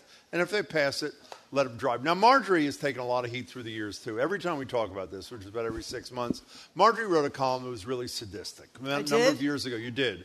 Describing people who, when you're older, you shrink. You get a little smaller than you were before. You don't claim credit for having come up with this concept. I didn't come up with this concept. Well, whether you stole it or not, how did you describe the disappearing old person behind the wheel in the column you wrote for the Boston Herald? Q-tips. Q-tips. And why is that, Marjorie? Because this is my maiden aunts who are no longer with us, needless to say.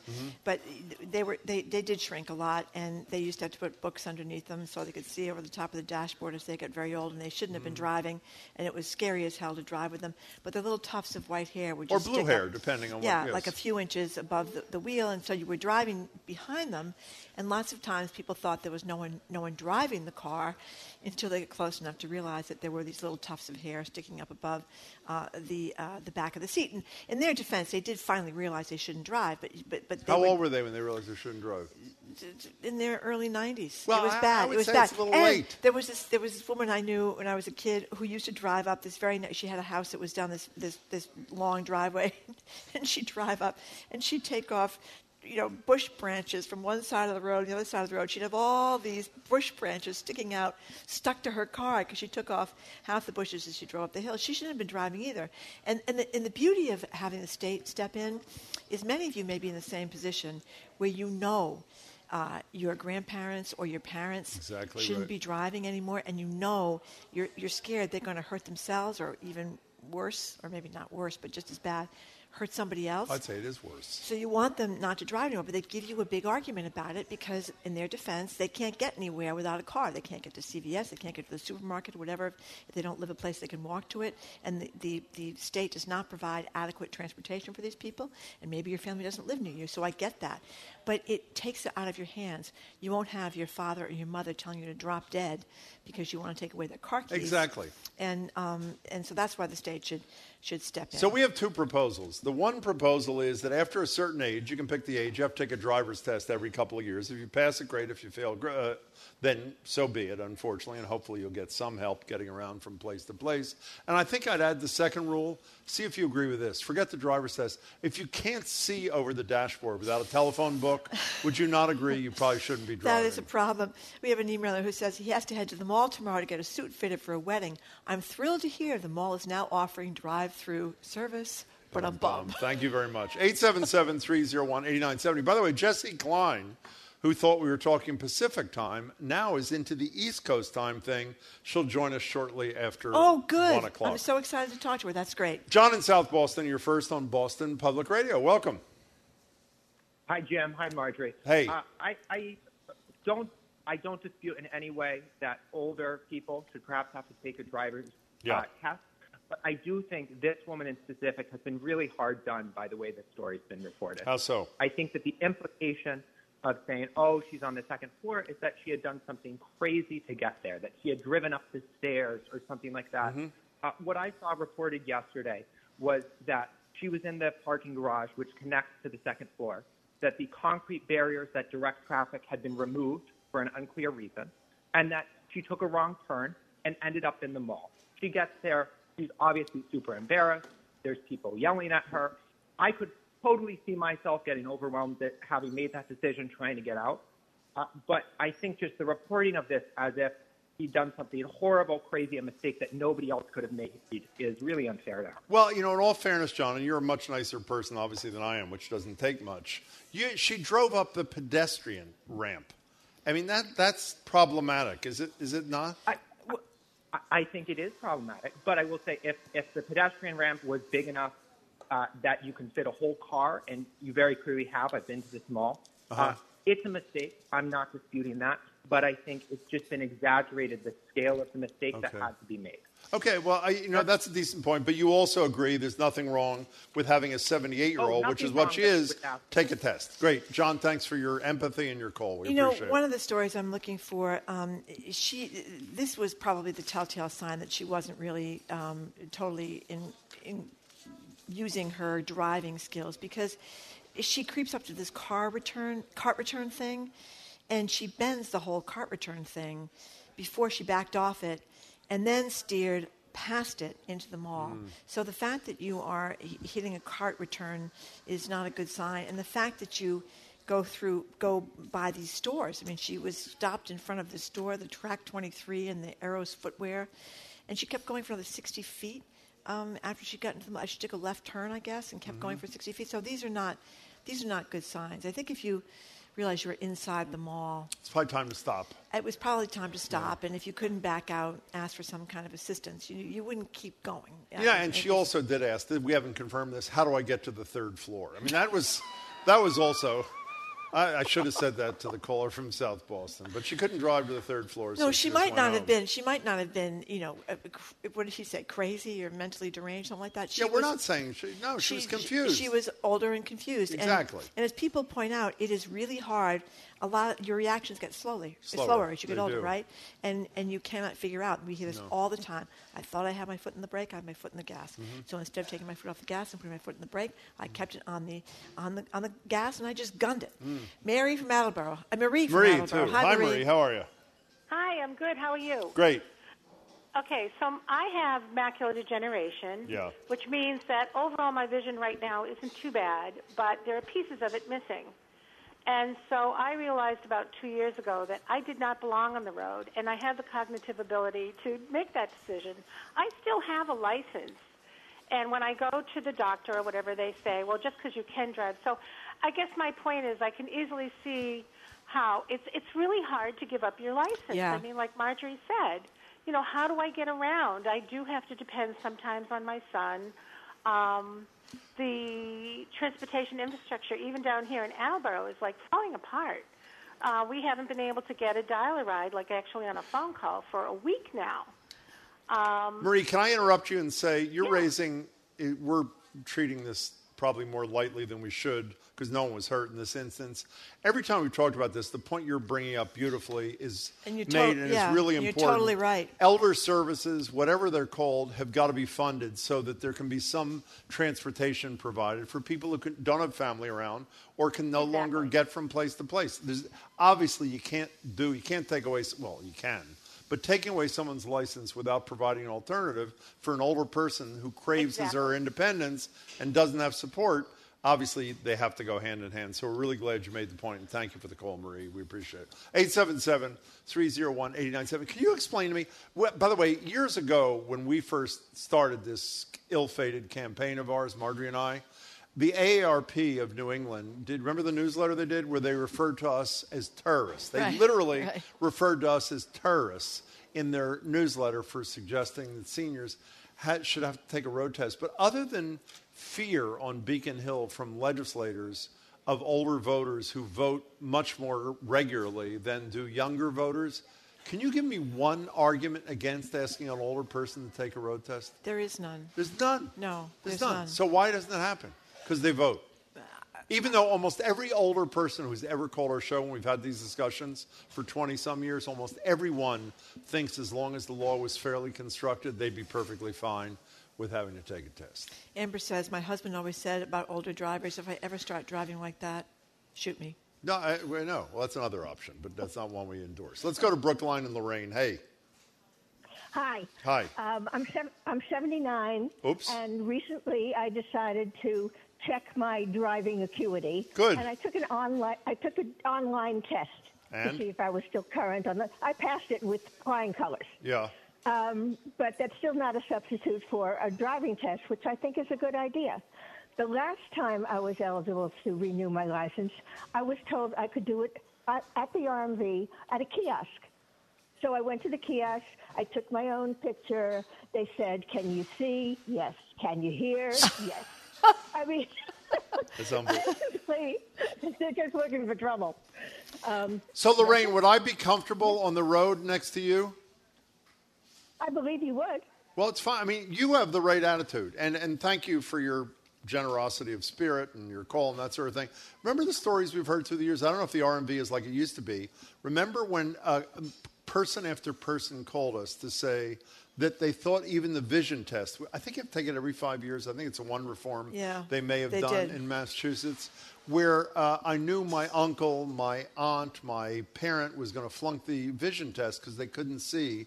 And what did we hear story after story from callers? That the people in the RMV felt bad for them and would help them pass the test. Even though they couldn't see a damn thing. Listen to this. This is from Lynn in Plymouth. I have a senior relative, 85 plus, who plans every trip so that she does not need to make a left turn as her vision is impaired. Rotaries, needless to say, are out of the question. Needless to say, says Lynn in Plymouth, I always offer to drive, which is great. Can you do that, by the way? Can you go out and not make a left turn and get somewhere and get home? I don't know. It would take a lot of planning. Geometry or something. It would take a part of planning. But you know what you feel terrible about? you feel. I mean, this happened to a friend of mine whose elderly mother. Is this going to be a bad story? Well, hit someone and killed the person. That's horrible. And that is how she spent the rest of her life, thinking about what she did because she The shouldn't have older been woman driving. who did it. Yes, Yeah, that's horrible. and her son felt absolutely horrible because they, were in a spat about, Mom, you can't drive anymore. And Mom would say, yes, I can. He would say, no, you can't. And it was absolutely horrible. Monique in Norwell. What do you think, Monique? Hey, Monique, how are you? Oh, my goodness. Hi. Hi. I love you. Oh, it's so great to be on. Thank you.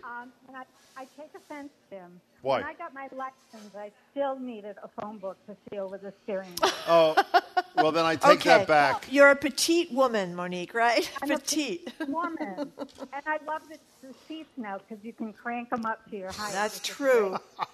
But my mother was in her 80s and she was still driving. God bless her. She passed at 99. Oh. But it was... Oh, I thought you meant she passed the test at 99. Oh, I'm there sorry. isn't a test. I mean, she passed away at 99. Sorry about that, Monique. That's okay. But she drove in her 80s, and we talked to her about it, and she was happy having the car. We had rules. She could drive around in her parking lot where she lived, but the minute she was stuck near the road, she had to turn around and come back. And she did this for a couple of months, and she was very happy just being able to drive. And after that, she was done. She said, okay, I'll give up my license. And it worked out great. Well, but I know it's not the same for everybody else. So. Yeah, we haven't gotten calls today from people who've had huge fights with their older parents over this issue, how painful it is and how tough it is. Yours is a beautiful ending because it sounds like your mother was totally rational about the danger to herself and others. And if people are into the parking lot driving, it's great. But there are a lot of times people need a doctor, a government official, somebody to sort of help out because they just can't do it. Monique, thank you. I'm sorry, go ahead. That's okay. Until this day, until she passed away, she was adamant that her car was tan. And we have pictures of it, and it was blue. Close enough. God. Come on. Close enough. Hey, Monique, that was a great story, and keep driving on the phone book. It's fine with me. Thank you for the call. We have a lot of people, I can't get to them all, talking about what their parents or grandparents have done. Here's one who says, when my dad was in his late 80s, he drove around a line of 5 cars waiting for someone to take a left turn, and then was furious when everybody was beeping at him. Then somebody else said, my father at 84 was declared legally blind in Rhode Island. God. He needed a cane to walk around. He moved to Massachusetts and got his driver's license here. Wow. There you go. Where was he from before? Rhode Island. Oh. Yeah, he moved here and got his driver's license here. By the way, speaking of Rhode Island, we should say, I'm sure you're going to tease it at the end of the show, the Gina Secretary Raimondo. of Commerce for the Yeah. United States, former governor of Rhode Island, is going to join us on Monday. Look, speaking of Rhode Island, look who's on the phone. Andre, who made his my God, return Andre last from Rhode week Island. after years of whatever he was. Hey, Andre, how are you? Hey, how you guys doing today? Excellent, excellent. Hey, so listen, I don't know if you guys remember, but I'm from Chicago. So my father, God rest his soul, a few years back, he had early, Alzheimer's, but he was still living alone and he was driving.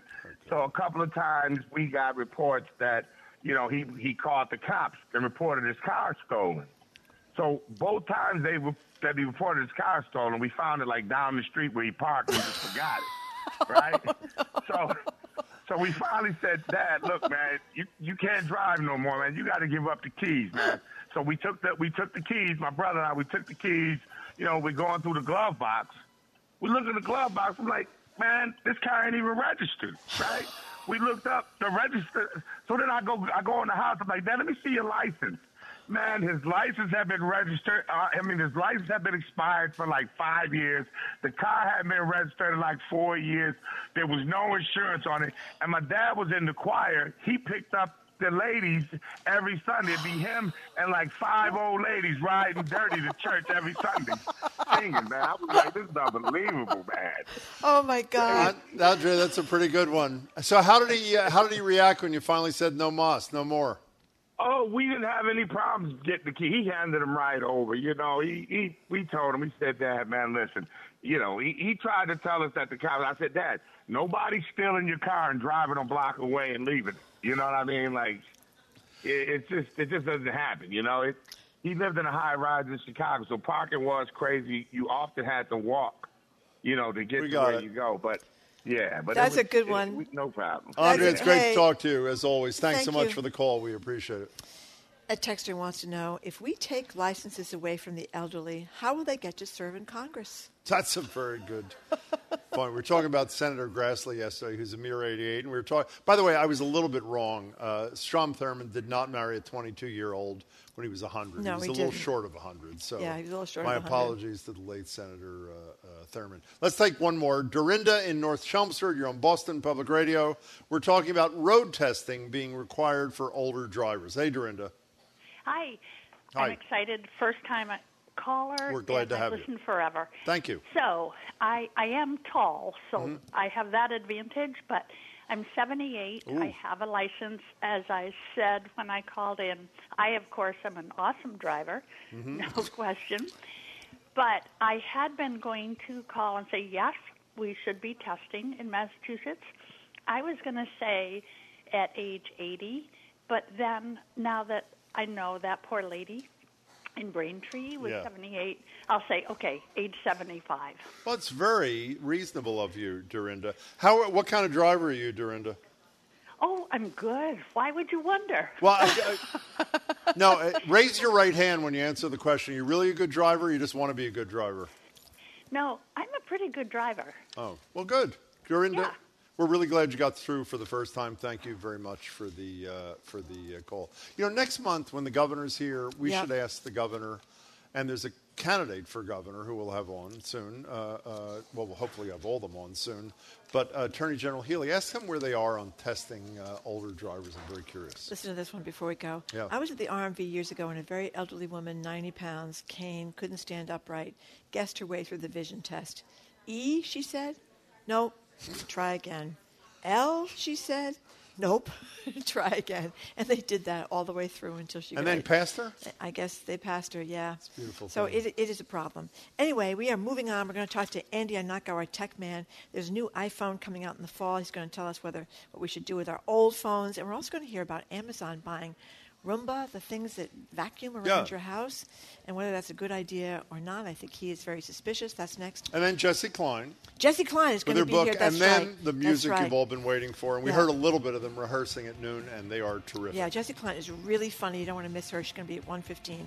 Anyway, we're Boston Public Radio. We are broadcasting live from the Boston Public Library, as we do every Tuesday and Friday. And we're 89.7 GBH. We are.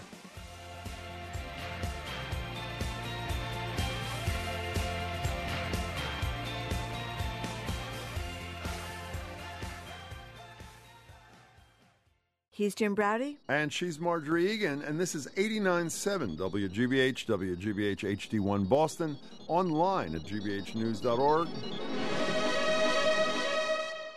Boston's local NPR.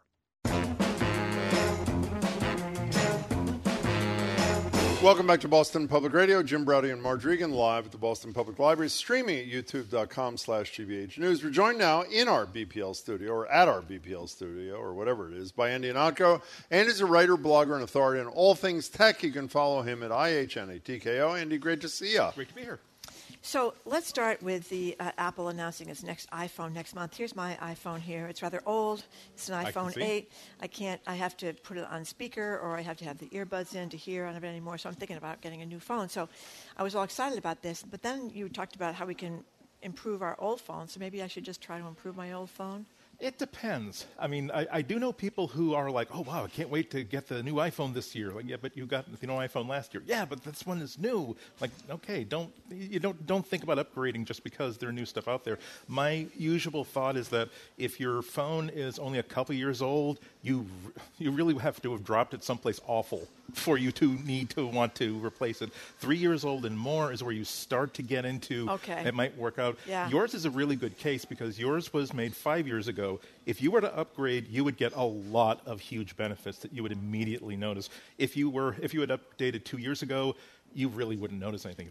Better pictures? Much better pictures. Okay, well, there you go. Better. You'll get faster speeds. You'll be able to do all. Your iPhone 8 is actually the oldest phone that will run the next version of the operating system. So next year you will be obsoleted, but this year you can still run iOS 16, which is coming out in a couple of weeks. So that's my other caveat. Once the manufacturer, whether it's Apple, Google, Samsung, stops providing it with software updates, that's when you should really, consider updating, because now you're not going to get any more security updates. A lot of new software isn't going to work with it anymore. That's when it really pays off. Oh, yeah, Marjorie's doing a lot of software updates in her spare time. iOS 15.6.1 is available tonight, so I'm not to 16 yet. You're not to 16 yet, but you'll be able to get it. Okay. Okay, so let's forget Marjorie, somebody whose phone is old. No, I didn't mean let's forget Marjorie at all. I meant if your phone is older and it's coming apart at the seams, you get a new one.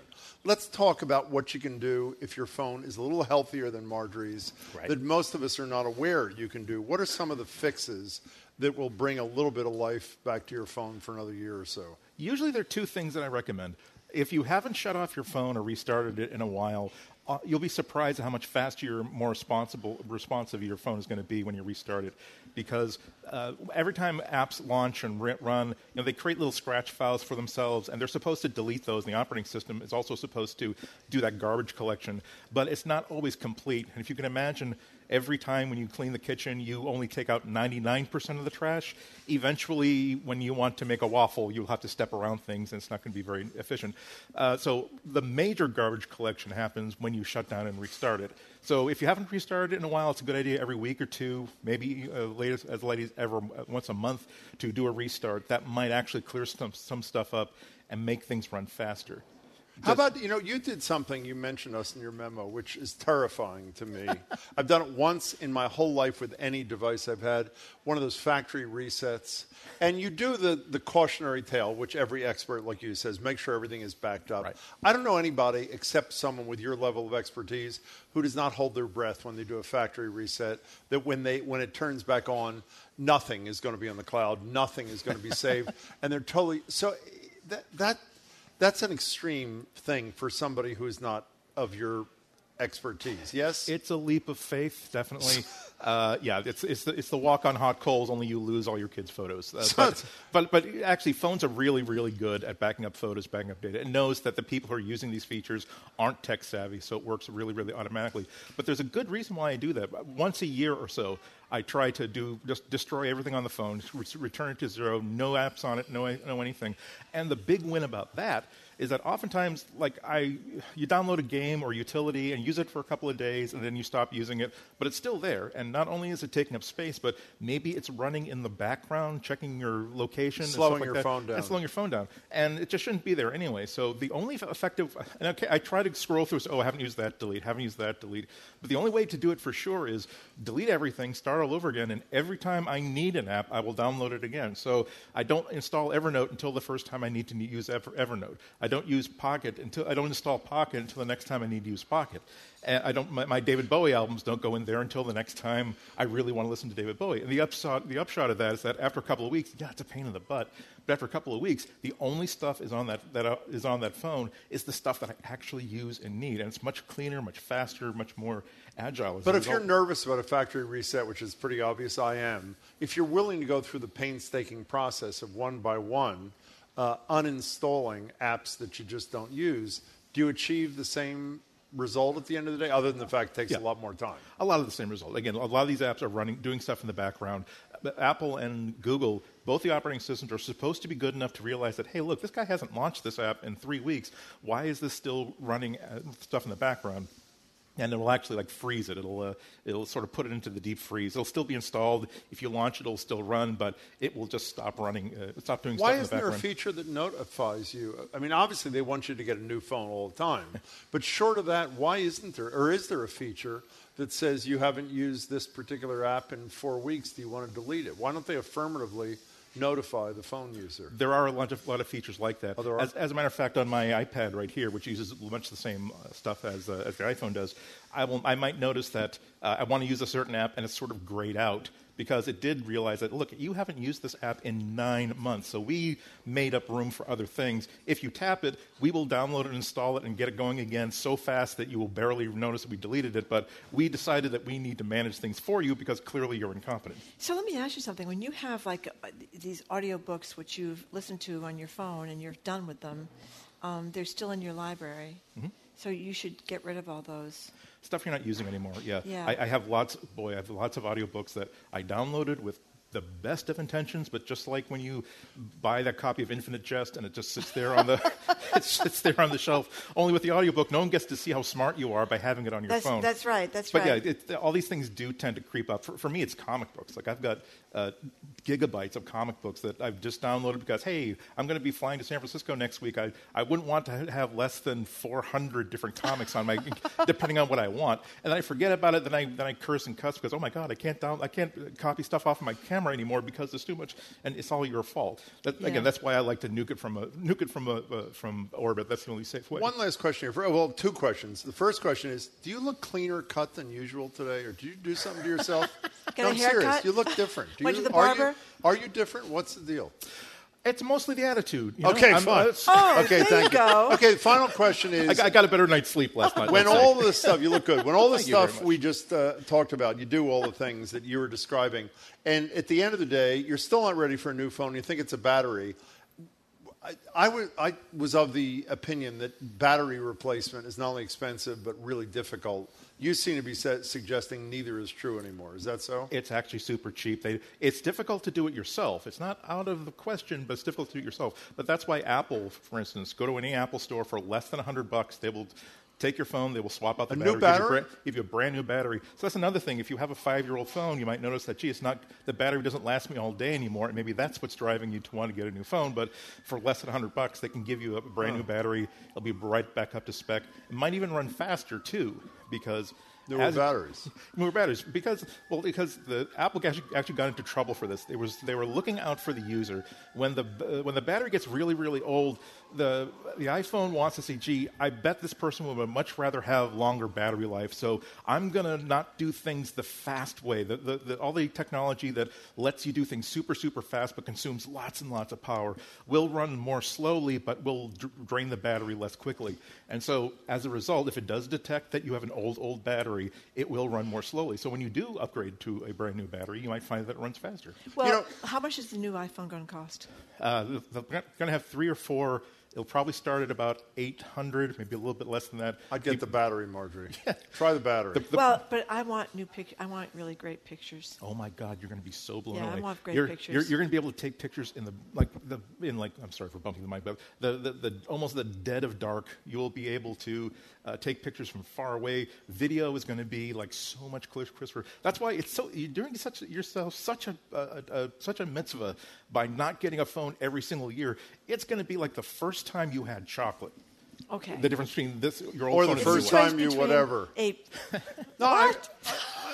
He was talking about how great it was. Okay, Jim, your argument has been ruined. We're not going to get a new battery when we can get heaven in my cell phone. $100 versus $800? Because look what Andy's just talking about. They'll be able to get videos and pictures. I have a new little grandchild. Not after you drop it in the toilet. I have not dropped it anywhere. I have dropped it a lot actually, but it's not in the toilet. I've dropped it in a million places, and the case keeps it. Now you were suggesting to us, which I find scurrilous, that Jeff Bezos is doing something that actually may be yet another invasion of our privacy. Can you defend your position, please, Andy Ihnatko? I believe I can, Jim. Okay, thank you.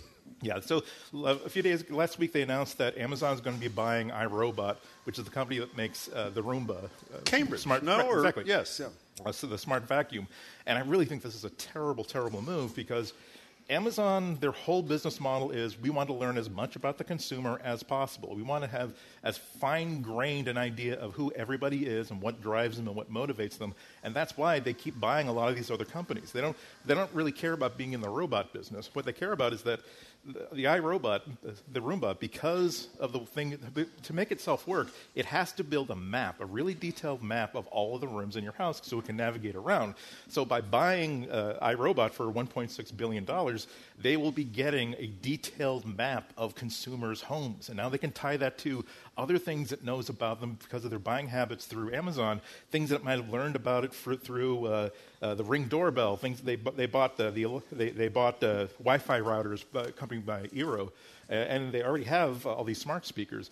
They bought the other acquisition last week. They bought One Life Healthcare. So All of these companies are providing my pictures of healthcare data. Yeah. So healthcare data is protected, but it's still weird. What federal agency, if any, has the power to disallow such a purchase? Is there one? Yes. The FTC still has to. A lot of agencies still have to sign off on an acquisition this big. They're probably going to run into a little bit of trouble, because the FTC, the chair, famously, before she became the chair of the FTC, she wrote a research paper basically saying that Amazon are a bunch of evil rat bastards and they should be broken up. There's a 3-2 Democratic majority in the FTC, and this really has antitrust screaming all about it. This isn't like... Well, is this an antitrust issue or an anti-privacy issue? What's the almost everything they buy. Well, one would argue they should never be able to buy anything, because what Amazon does with everything they buy is eliminates all the competition. It depends. Like, Google bought YouTube. Okay, Google also bought the company that eventually became Google Maps. But they were tiny, tiny companies that really couldn't become what they are today without Google saying, we have a plan, we have resources, we're going to nurture and grow you.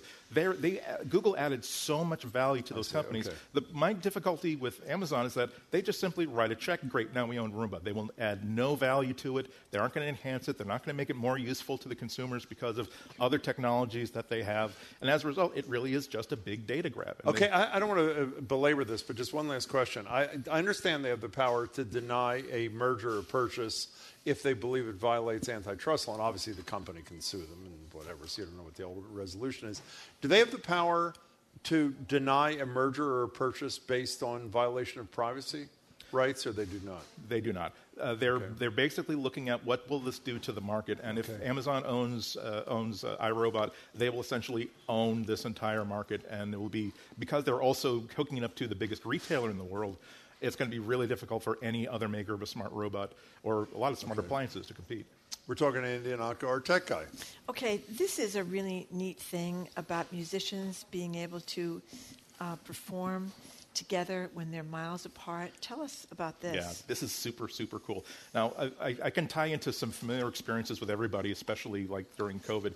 You wind up having a talk with like your friends or your relatives, and everyone's interrupting each other and talking over each other. And one problem would be personality problems with the people in the conversation. They tend to interrupt. But that's not this topic.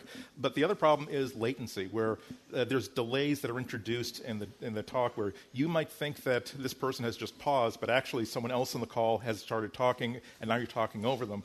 And you can imagine how impossible that makes it for if you are a cellist and your friend plays the piano, or another friend of yours is a singer, and you're like, gee, we used to sing together all the time, but now we're like hundreds of miles apart. It makes music impossible. So this one company called FarPlay, you can reach them at farplay.io on the internet. They created a video chat app that is specifically for removing almost the entire latency problem to all these connections. So much so that you can see in video after video after video, you can have musicians playing together in perfect synchronization. It takes like maybe 20 seconds to just pull a few switches around, push a few sliders.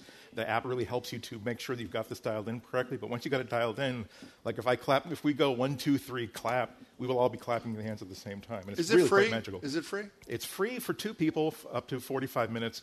It's a subscription basis if you want to have like more people, you want to play for longer, or if you want to record at like studio quality sound, which is something you can do. It's like $5 a month or $8 a month, depending on the plan. You know, it's when I read the thing, and Marjorie and I watched the video where there was really neat. Latency, as you really call neat. it, and then there was perfect synchronicity, if that's the right word. It probably isn't, but you know what I mean. When we started on Greater Boston, my television show, we started doing remote shows at the beginning of the pandemic. One of the things that really put me over the edge, which made the show almost undoable and, in my view, almost unwatchable, was the latency thing. We'd be interviewing somebody on Zoom, and there was exactly what you described. We still interview people on Zoom, and the latency has totally disappeared, which led me to believe, when I was looking at what you sent us last night, that Zoom has solved the problem in the same way that FarPlay has solved the problem. Am I wrong about that? It's gotten much, much better. the difference between Zoom and Skype and whatever else and FarPlay is that Zoom knows that, look, we want to give you the best connection, the best sound possible, the best video possible. We are willing to sacrifice synchronization a little bit if that helps the video and the sound, because we know that people would much rather have nice, clear sound. So it can be, the problem is that it can be variable. You're getting a great connection now, but you're not necessarily guaranteed to get a great connection the next time. With FarPlay, really is like all we want to do is give you synchronized sound. We are even willing to sacrifice the video. We are willing to sacrifice the sound that you're hearing in your headphones if it means that you can play piano and someone can sing from 1,000 miles away and you can do a rehearsal from over the internet. It's sort of beautiful. By the way, if you watch the video and they do a comparison when people are trying to play with each other, so to speak, and it didn't work out, and then all of a sudden they do it with this FarPlay, and it's actually quite I have lots of wonderful. friends that used to. I play a couple of instruments and sing. That we used to You live. do? We used to live together or nearby. Wait a second. What instruments I do you didn't play know and what kind of that. singing do you do? I play keyboard badly. I play ukulele adequately, and I'm a baritone that I've been told pretty Really? good. I can but believe. I, You know, but I flatter myself. Speaking of ukulele, which is not our topic, about a year ago I had on my show, what's Jake? What's his name? Oh, Jake. I know. I can't pronounce. His last name. Yeah. Have you ever heard the guy, Jake? What's his name? The ukulele player? It was the most. You hear Jim, you're gonna have a ukulele player on TV tonight, and you say, "Oh my God, do I have to do this?" Yeah. The guy Sure, great. is like Jimi Hendrix Okay. of the Yeah. ukulele. It is Okay. unbelievable. I think if anybody Googles "While My Guitar Gently Weeps" ukulele, Ukulele? you will. The first hit will be this guy, Jake. Jake, whatever his name it's a is. Hawaiian last name, and again, I don't want to Okay. He's be fabulous. rude, but it's like, yeah, he starts off and it's beautiful, and then it gets more beautiful and more intense. Ukulele players, they know exactly how to get emotion out of this little All right. rinky-dinky tourist instrument. It's a new frontier. I'll investigate that, Andy Nocco. Thank you very much. Thank you, Andy. It's good nice to see you, Andy in and person, Nocco. looking terrific. Thank you very Thank much you. for being here. Andy Nocco is a tech writer and Thanks, blogger. Andy. You can follow him on Twitter at Anatko. That is IHN as in Nancy, ATKO. Thank you very much. Or Thank you just for go to coming up. ukulele.com and you can find him Ukulele. as well under I for Notco. Leave a trail of ukulele pics. I will Thank you follow. very much. Yeah. See you good. Good to see you, Andy. Coming up, I'm so excited about this. We're going to be talking to best-selling author and comedian Jessie Klein on her great and very, very funny collection of essays on motherhood at midlife. She is next on 89.7 GBH, Boston Public Radio. We are broadcasting live, as we do every Tuesday and every Friday, from the Boston Public Library.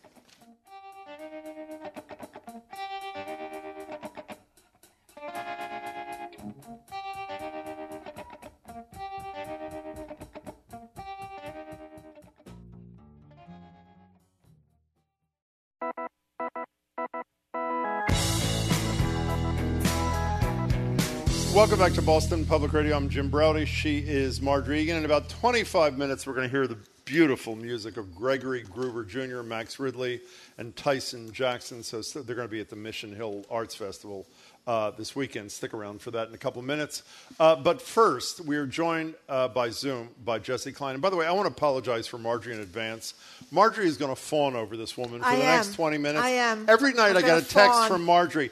Jim, have you read The Butterfly? Jim, have you read Somewhere Over There? Enough already, Marjorie. In any case, Jessie, you know, is the showrunner for I'd Love That For You. She was the head writer on Inside Amy Schumer, former writer on Chappelle's Show, voices Jessie on Netflix's Big Mouth. She's got a new, it is a great new book, best-selling. I'll show myself out, Essays on Midlife and Motherhood, where she hilariously explores the trials and tribulations of raising a kid at midlife, from the joys of potty trainings in a Starbucks stall, blasting Beyonce in the parking lot of Party City, and my favorite, thinking about how many seconds it would take her husband to find a new mate once she's dead. Jessie, Yeah. it's great to have you on the show. Thanks so much for joining us. Thank you so much for having me. Our pleasure. So before you get to talk here, Jessie, I'm going to fawn a bit. I'm going to tell you that my oldest daughter just had a baby, and of course she now realizes what I went through, and that's wonderfully validating.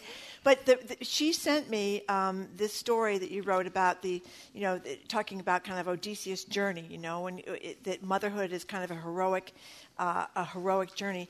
And the reason I loved your book so much is because mothers don't get any credit for the trials and tribulations of pregnancy, the trials and tribulations of childbirth, the physical, emotional, and everything else you go through after you have the baby, and the baby starting. So tell us, Where'd you get this idea about, and I think you're right, about mothers as heroes? Well, first of all, thank you for all of those kind words. That means so much to me. And yes, mothers we don't get nearly enough credit. So if there's any mothers, please give yourselves a hand sitting out there. By the way, the only people who just applauded were 3 fathers. Yeah. I don't get it. But you know what? And fathers are working hard too. Okay, fine. But that's Father's Day. The idea, I had been listening to an interview with Elizabeth Gilbert, actually, while I was on the way to the supermarket to buy baby food. And she was sort of talking about how the hero's journey doesn't always have to look the way we imagine it to look through all of the archetypal hero's journey stories that we grew up with, which in popular culture are things like Star Wars or Lord of the Rings, which are about, a male going to essentially conquer something in a faraway place. And I just thought, what I'm doing feels hard in its own way. And that was the germ. That was the little seed of the idea. By the way, if people recognize the name Elizabeth Gilbert, can't place it. Eat, Pray, Love was like the biggest thing ever when she wrote not too long ago. But what is heroic about it, though? I mean, you get into the nitty-gritty, which we don't really get into very much, but it's so validating because you don't hear people talk about, mothers are supposed to be saints. They're not supposed to talk about when they're Starbucks on the floor or where they're going through these horrible physical moments with the baby, or you're breastfeeding 24 hours a day and you can't even get up off the couch. I mean, why is it heroic? Well, Joseph Campbell is the famous scholar who wrote this very lauded book about what a hero's journey is. And I'll be honest, I didn't make it through the whole book, but I Googled a lot, I Wikipedia'd a lot. I did spend a lot of time thinking about it. And if you boil down the 1,000-page book or something in that neighborhood, a hero's journey at its essence, kind of universally as it's understood, is a story about someone who, in order to protect someone else, at great personal sacrifice to themselves, goes through a series of challenges. And that person ends up different at the end of that series of challenges than they were at the beginning. And to me, I can't think of anything more than motherhood that is essentially that. We are spending our 24-hour around the clock doing this thing that on the one hand, I guess to outside eyes looks very boring. But as any mother knows, especially with a young child, an infant, the stakes are so incredibly high every second. Is my kid going to eat a penny and choke to death? Those types of things. And so even though there's this kind of sense of banality to it all, you're on high alert. And you are doing things that are extremely physically exhausting all of the time and really sacrificing your sense of self. And so I just felt like I hadn't seen those details really explored on the page that much. That's the voice of Jessi Klein. Her latest is I'll Show Myself Out, Essays on Midlife and Mother. When did you write this book last year for the most part? When did you write it? Well, it took me a few years to write it. But I wrote a lot of it during 2020, during the pandemic. So then let's update something. I had a feeling it was a couple of years ago. Are you married to a woman yet, Jessi? No, you said that was a possibility somewhere in the future. So are you, or are you still the same guy, or what's the deal? I refuse to rule out, anything that might happen in the future. I know several women who are in marriages to men, and then it came out the other side and met a gal. Yeah. I'm just saying that we're all fluid in some way, and we got to go towards the light. So not yet. So do you have your book handy, by the way? Do you have your book? I do. Could you read? Right in front of me. I have to say, the thing that really put me over there, there's an essay. And by the way, it's a series of essays. If it wasn't clear. It's a series of essays, that's right. This one that was quite moving was, your husband will remarry 5 minutes after you die. Could you? Oh boy. Could you read that? It's on page 120. If you don't know, it's at the bottom. Could you read the two scenarios that you write about? You juxtapose what you want to hear from your husband when you are on your deathbed with what you could hear from your husband on your deathbed if he has a girlfriend waiting in the wings. So that's right. Okay. Sure. Okay. Thank you for the context. And I also just want to say, this doesn't apply to everyone. It's just for comedy, guys. But I don't know. It seems to apply to everybody I know who's a widower. I mean, my God, they're coming over with the casseroles, like a dozen a day. The body's barely even in the grave, and they're running over. But anyway, that seems to be my experience. We're all doing our best. I'll read. Please. Still, even the most angelic among us probably wishes that if and when the time comes, the convo might go something like this. Dying wife. I'm dying. Husband. I'm distraught beyond words. Dying wife. I want you to know that after I pass, I want you to find love again. Husband. Stop. I will never love anyone as much as you. You're the love of my life. And I, weeping, and scene. Unfortunately, I suspect the conversation more often goes like this. Dying wife. Husband. I've met someone. Dying wife. What? Husband. Doctor, I think we should pull the plug. I know she wouldn't want to live like this. Dying wife. The surgeon is saying I have a really good chance at making a full recovery. Husband. She's hallucinating. She must be in pain. Pull the plug, doctor. I don't have time to argue about this. I'm meeting my girlfriend in 5 minutes. Doctor. Sir, she's not plugged into anything. Okay. I love that. So did you do your disclaimer at the beginning of that because you're taking a lot of heat from a lot of husbands after you wrote this thing? Where'd that come from? I just am saying that, you make observations when you've written something, and it's, but everyone's different. Everyone's different. But you do point out, and I think you have a very good point, that women are cats and men are dogs. What do you mean by that? I think we probably all sort of know a guy, again, hashtag not all guys, who they just don't fare very well without a caretaker. It's like the way you can leave a cat like for kind of weeks with just like kibble out. Yeah. Well, I mean, I'm not recommending that you should get a cat sitter, but they don't need very much. They kind of take care of themselves. They just need like a little food and water. And I feel like, dogs need constant attention. They'll get into trouble without you there. Right. And, I'm like, when my grandfather passed, my grandmother blossomed. Exactly. Now I can live my life. May he rest in peace, and they had a very happy marriage. But she did fine. She was fine. Yeah. Hashtag not all grandmothers, by the way. I just want to make that clear. Not all grandmas, not all grandpas. Okay, fine. Once again, I'm a lot older than you, but I've had this experience in my life when the husband does go on to his eternal reward, whatever. Women that have suffered from depression for 30 years suddenly snap out of it. Women that has been battling their weight for 30 years. Suddenly is that your mother you're talking about? Not my mother, of course. Maybe hashtag not my mother. Exactly right. They suddenly lose 35 pounds. I mean, it is amazing. And then husbands can't function. The casseroles come, and the first casserole they like, they marry her. Isn't that what happens? It happens sometimes, for sure. Okay. We're talking to Jessie Klein. The essays on midlife and motherhood, which I bought for my daughter right after I read the first one. I'll show myself. Yeah, she loves it. She loves it.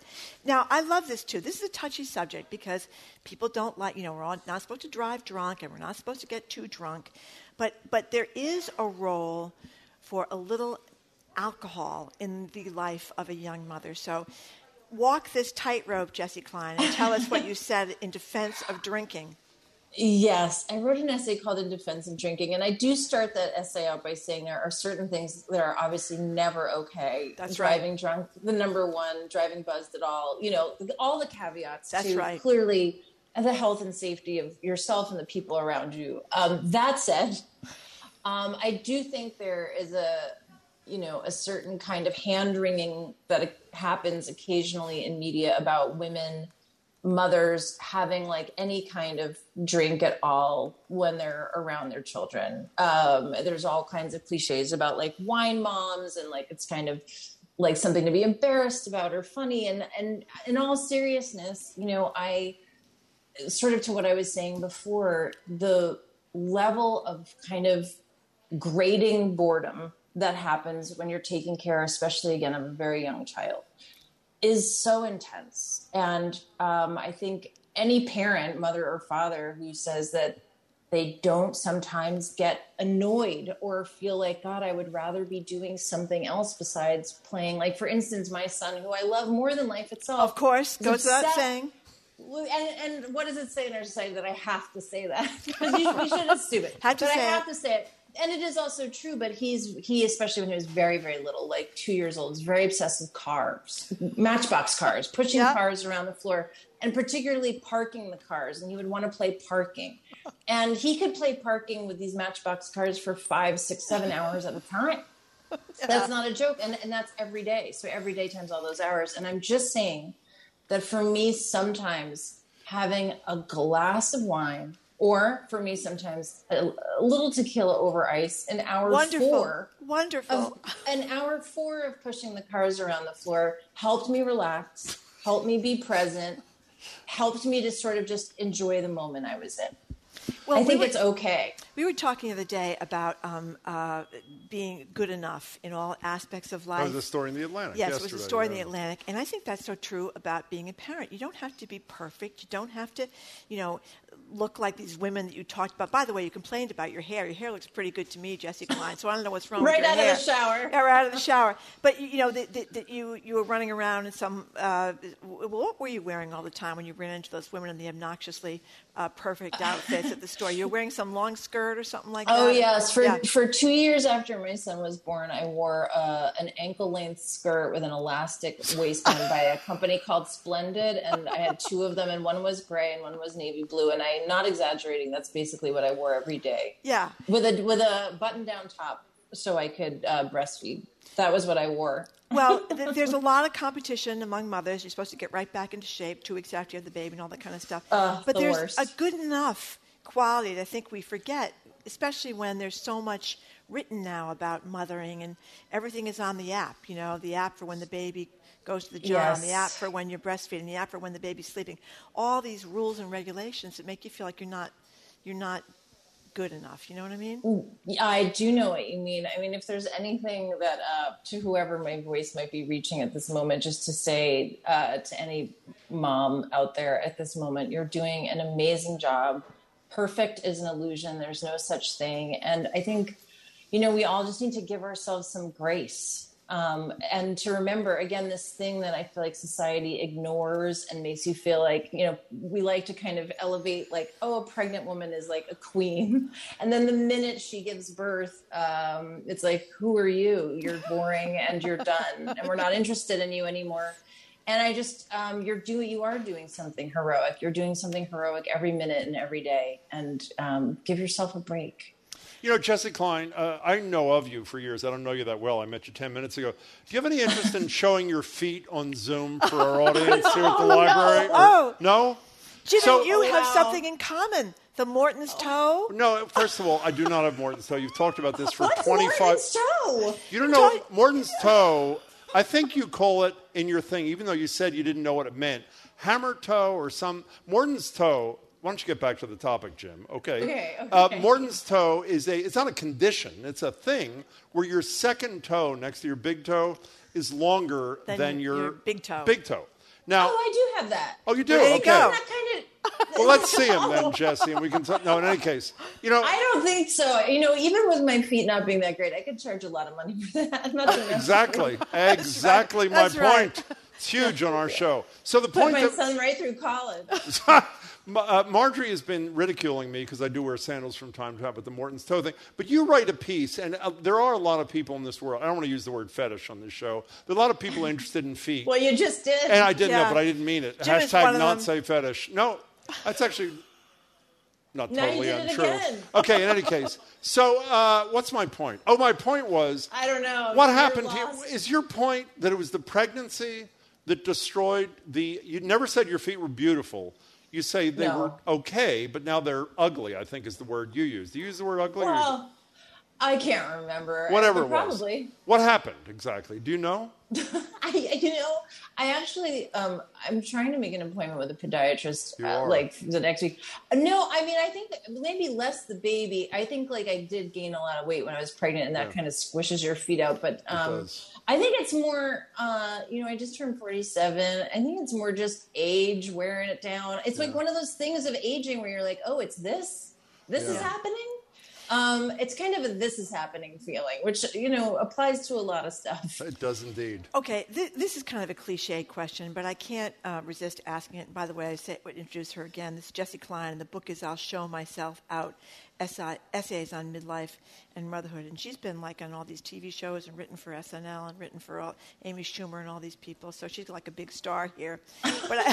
But I mean, you must have thought about if the tables were reversed and men were the ones who became pregnant, gave birth, went through all the physical, horrible things that happen after you give birth, and then we're raising the kids. What do you think it would be? You ever fantasize about what we would think, the attitudes about pregnancy and childbirth if it weren't women that were doing it?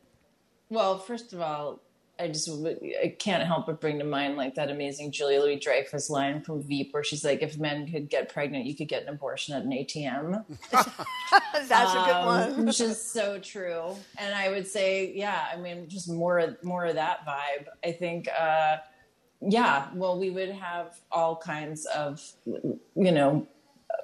protections from our government, paid leave. There would suddenly be a tremendous amount of empathy, I think, for the experience of what having a baby is like. Yeah. I think we all know. I think we all know the answer to this. Well, By the way, can I just say, because I want to give credit, I remember the Julia Louis-Dreyfus line.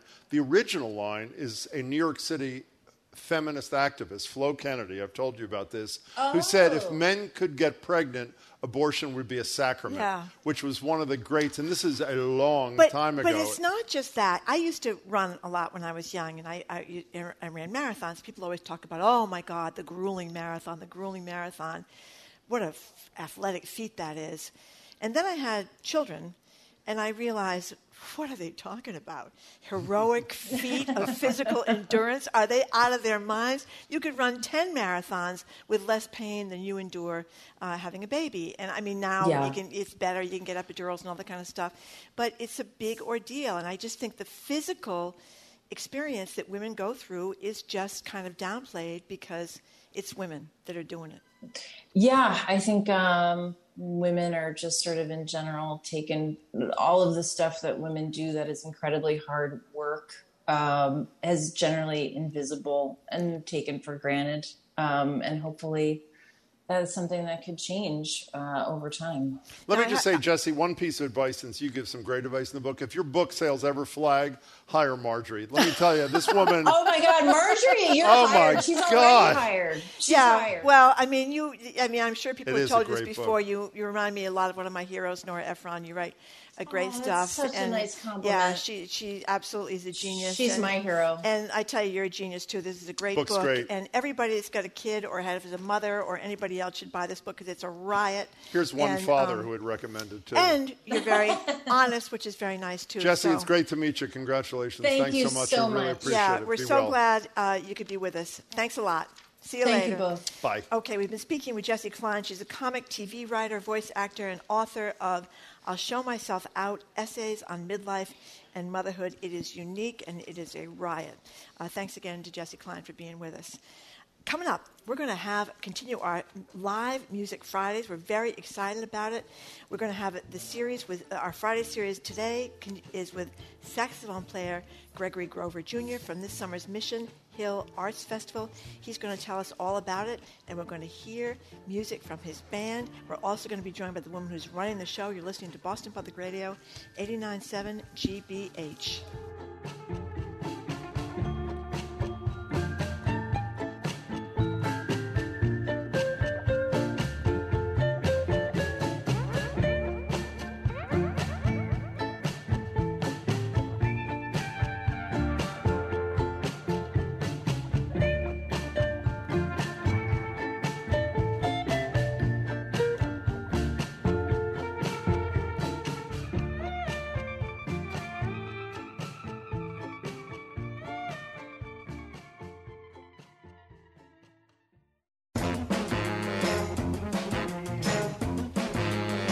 Welcome back to Boston Public Radio. Jim Brody and Marge Regan live at the Boston Public Library, streaming at youtube.com/GBH News. This is what gets Margie and me through the difficult parts of the week, looking forward to moments like this.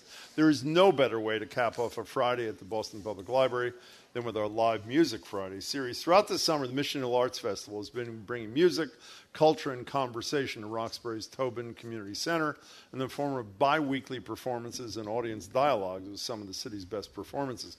Gregory Gruber Jr. is the latest to perform at the festival. He'll be capping off the whole thing tomorrow night at 5:30 with his band, some of whom are with us today.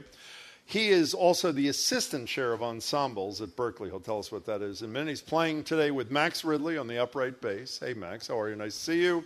And Tyson Jackson on drums. Tyson, it's a pleasure to have you, too. Thanks, gentlemen, for being here. Louisa Harris joins us as well. She's the founder of the Mission Hill Arts Festival, which is hosting its final event tomorrow at 5:30, again, the Tobin Community Center near Roxbury Crossing. And get tickets, and we'll tell you again, at MH Artsfest. Oh, I'm sorry. Of course. MHArtsfest.org. Gentlemen and ladies, it's great to meet you all. Thanks so much for being here. We appreciate it. Thank you for having us. Well, let's start with you, Louisa. Let's just elaborate on what Jim said about the Mission Hill Arts Festival. How long has it been going on? What's the deal if people show up to see the action? Yeah, so it started last 2020, basically, in April. When my husband and I, Kevin Harris, decided that the artists needed some encouragement after being on the sideline for so long, and also people encouraging people to come out, even if at a distance with masks, but just to see one another. So we proposed the idea to some of the local organizations, and they responded well, so we started moving. The setup, it's exactly the same as last year, so 6 events throughout the summer, every other Saturday, not free, because we really want to help the community understand the value of a professional artist. And so the festival also has a purpose. Last year, we gave them themes, basically. Last year was Inspire, because by being locked down for so long, you couldn't do anything, you couldn't move, and so forth. We want to encourage people to remember that we actually could do things, to be creative, and this year was Interconnections. Simply because the idea came from thinking about the Medici during the Renaissance, where they brought a lot of different talents, abilities, way of thinking, and it kind of produced some innovation, some advancement, but above all, fluidity of thinking. And so interconnection is more about putting in the idea that actually connecting with people, it's necessary, even to strengthen your own idea, right? You can remain independent and yet, validate your position, or maybe change it a little bit, or change it completely, but by considering, I think, other people's perspectives or seeing through their eyes, you can find common purpose or solutions that may not have been available before. And I think the events that we proposed this year really reflect that, like with Gregory. I think just the fact that he's presenting sacred music, so some people may see it just, in one way, and yet he's going to offer a hip-hop perspective, or a blues, or a jazz, and just seeing how things that may look in a certain way could also have other options. And I think if you think about, I don't know if you know, but from the very first event, we had Matt Jansen, who is a reggae artist, and yet is a white, tall guy from New Hampshire.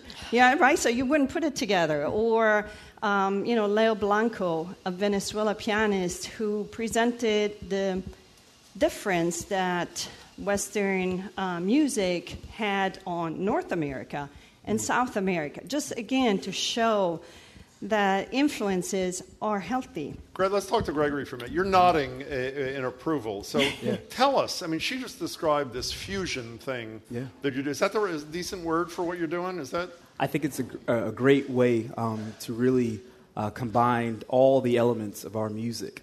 and what we believe, particularly with Negro spirituals, right? So these are songs that are messages of hope, messages of freedom, and are multi-layered, right? When you combine all that, and you infuse all that together, it really does create a powerful story that tells the story of our country and also of our people. You know, when I've read about you, I've seen two words regularly, gospel and jazz, and I have to say, well, I have no expertise in either. I never think of gospel and jazz in the same sentence. You do. Oh, yeah, absolutely. And, they're both, at the forefront of Black American music and the Black American, community and culture, the vibrancy of how we, intertwine and how do we relate to each other and how we commune with each other. Obviously, if you date back there, you're looking at the Black church. There may have been times where jazz obviously is seen as the secular music, but in its roots, in its format, in its creativity, they influence each other. Ordinarily, if we talk, and usually we can't wait for the music, and I'm having that urge right now, if it's okay with you. Yeah. Tell us, and you can join your partners in it. Sure. What are you going to play for us first? You're going to play two selections, one a little later. What are you playing first? Yes, so for both the songs that you'll hear today are from the new record that we put out last summer, the Negro Spiritual Songbook, Volume 2, and this one's entitled The Message is the name of the album. What's the message? The message is that these songs continue, that they are songs that are spirituals. They got us over, and they showed us a new day that we hoped and longed for. But these are still songs that we could still hold on to today that are applicable to what we're dealing with on a day-to-day basis that everyone can relate to. Why don't you join Max and Tyson while we talk to Louisa while you're setting up for a second, then come back after you play and rejoin us again. Thank you. Louisa, you said a minute ago, and you got some applause when you said it, very intentionally, this thing about charging, which, and when I read about it, it made a lot of sense to me, even though I love free stuff too, especially arts. Explain why you made that decision. I could ask you a question, but I'm going to answer it first. So I think I don't have a problem with organizations who are receiving funding, right, and offering a general mission to the public supported by that funding. So that's okay. But just the word free, it devalues the art and the artist, right? So the next time that an artist wants to have a show or, some kind of performance that is not supported by major funding, and they say, my ticket is $40, just they're professionals, so they should be compensated. And the person, of course, tends to say, well, no, okay, wait, it was free, so why do you charge now? So we are devaluing, the professionalism of the artist. I think that's a perfect answer. I won't ask you how much tickets are in a minute for people. I didn't mean that in an accusatory way. I meant it in just an explanatory way. Gregory Groover Jr. is on my favorite instrument in the whole world, the saxophone. As I said a minute ago, Max Ridley's on the upright bass, Tyson Jackson on drums. Gentlemen, take it away.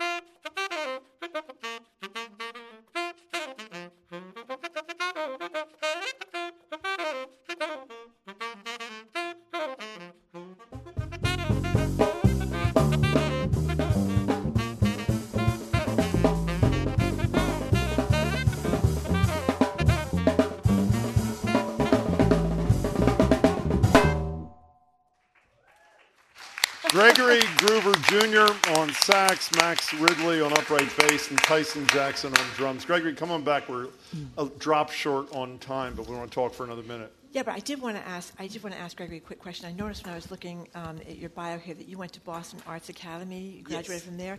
And the reason I ask you that is you often hear about when cuts come in schools, the first thing that goes is like music. And I'm wondering if you were a little kid or your parents helped you out, or did you learn your instrument at Boston Arts Academy? How did that happen for you? Yes. I would say community is a big part of music for me and how I was able to matriculate through music.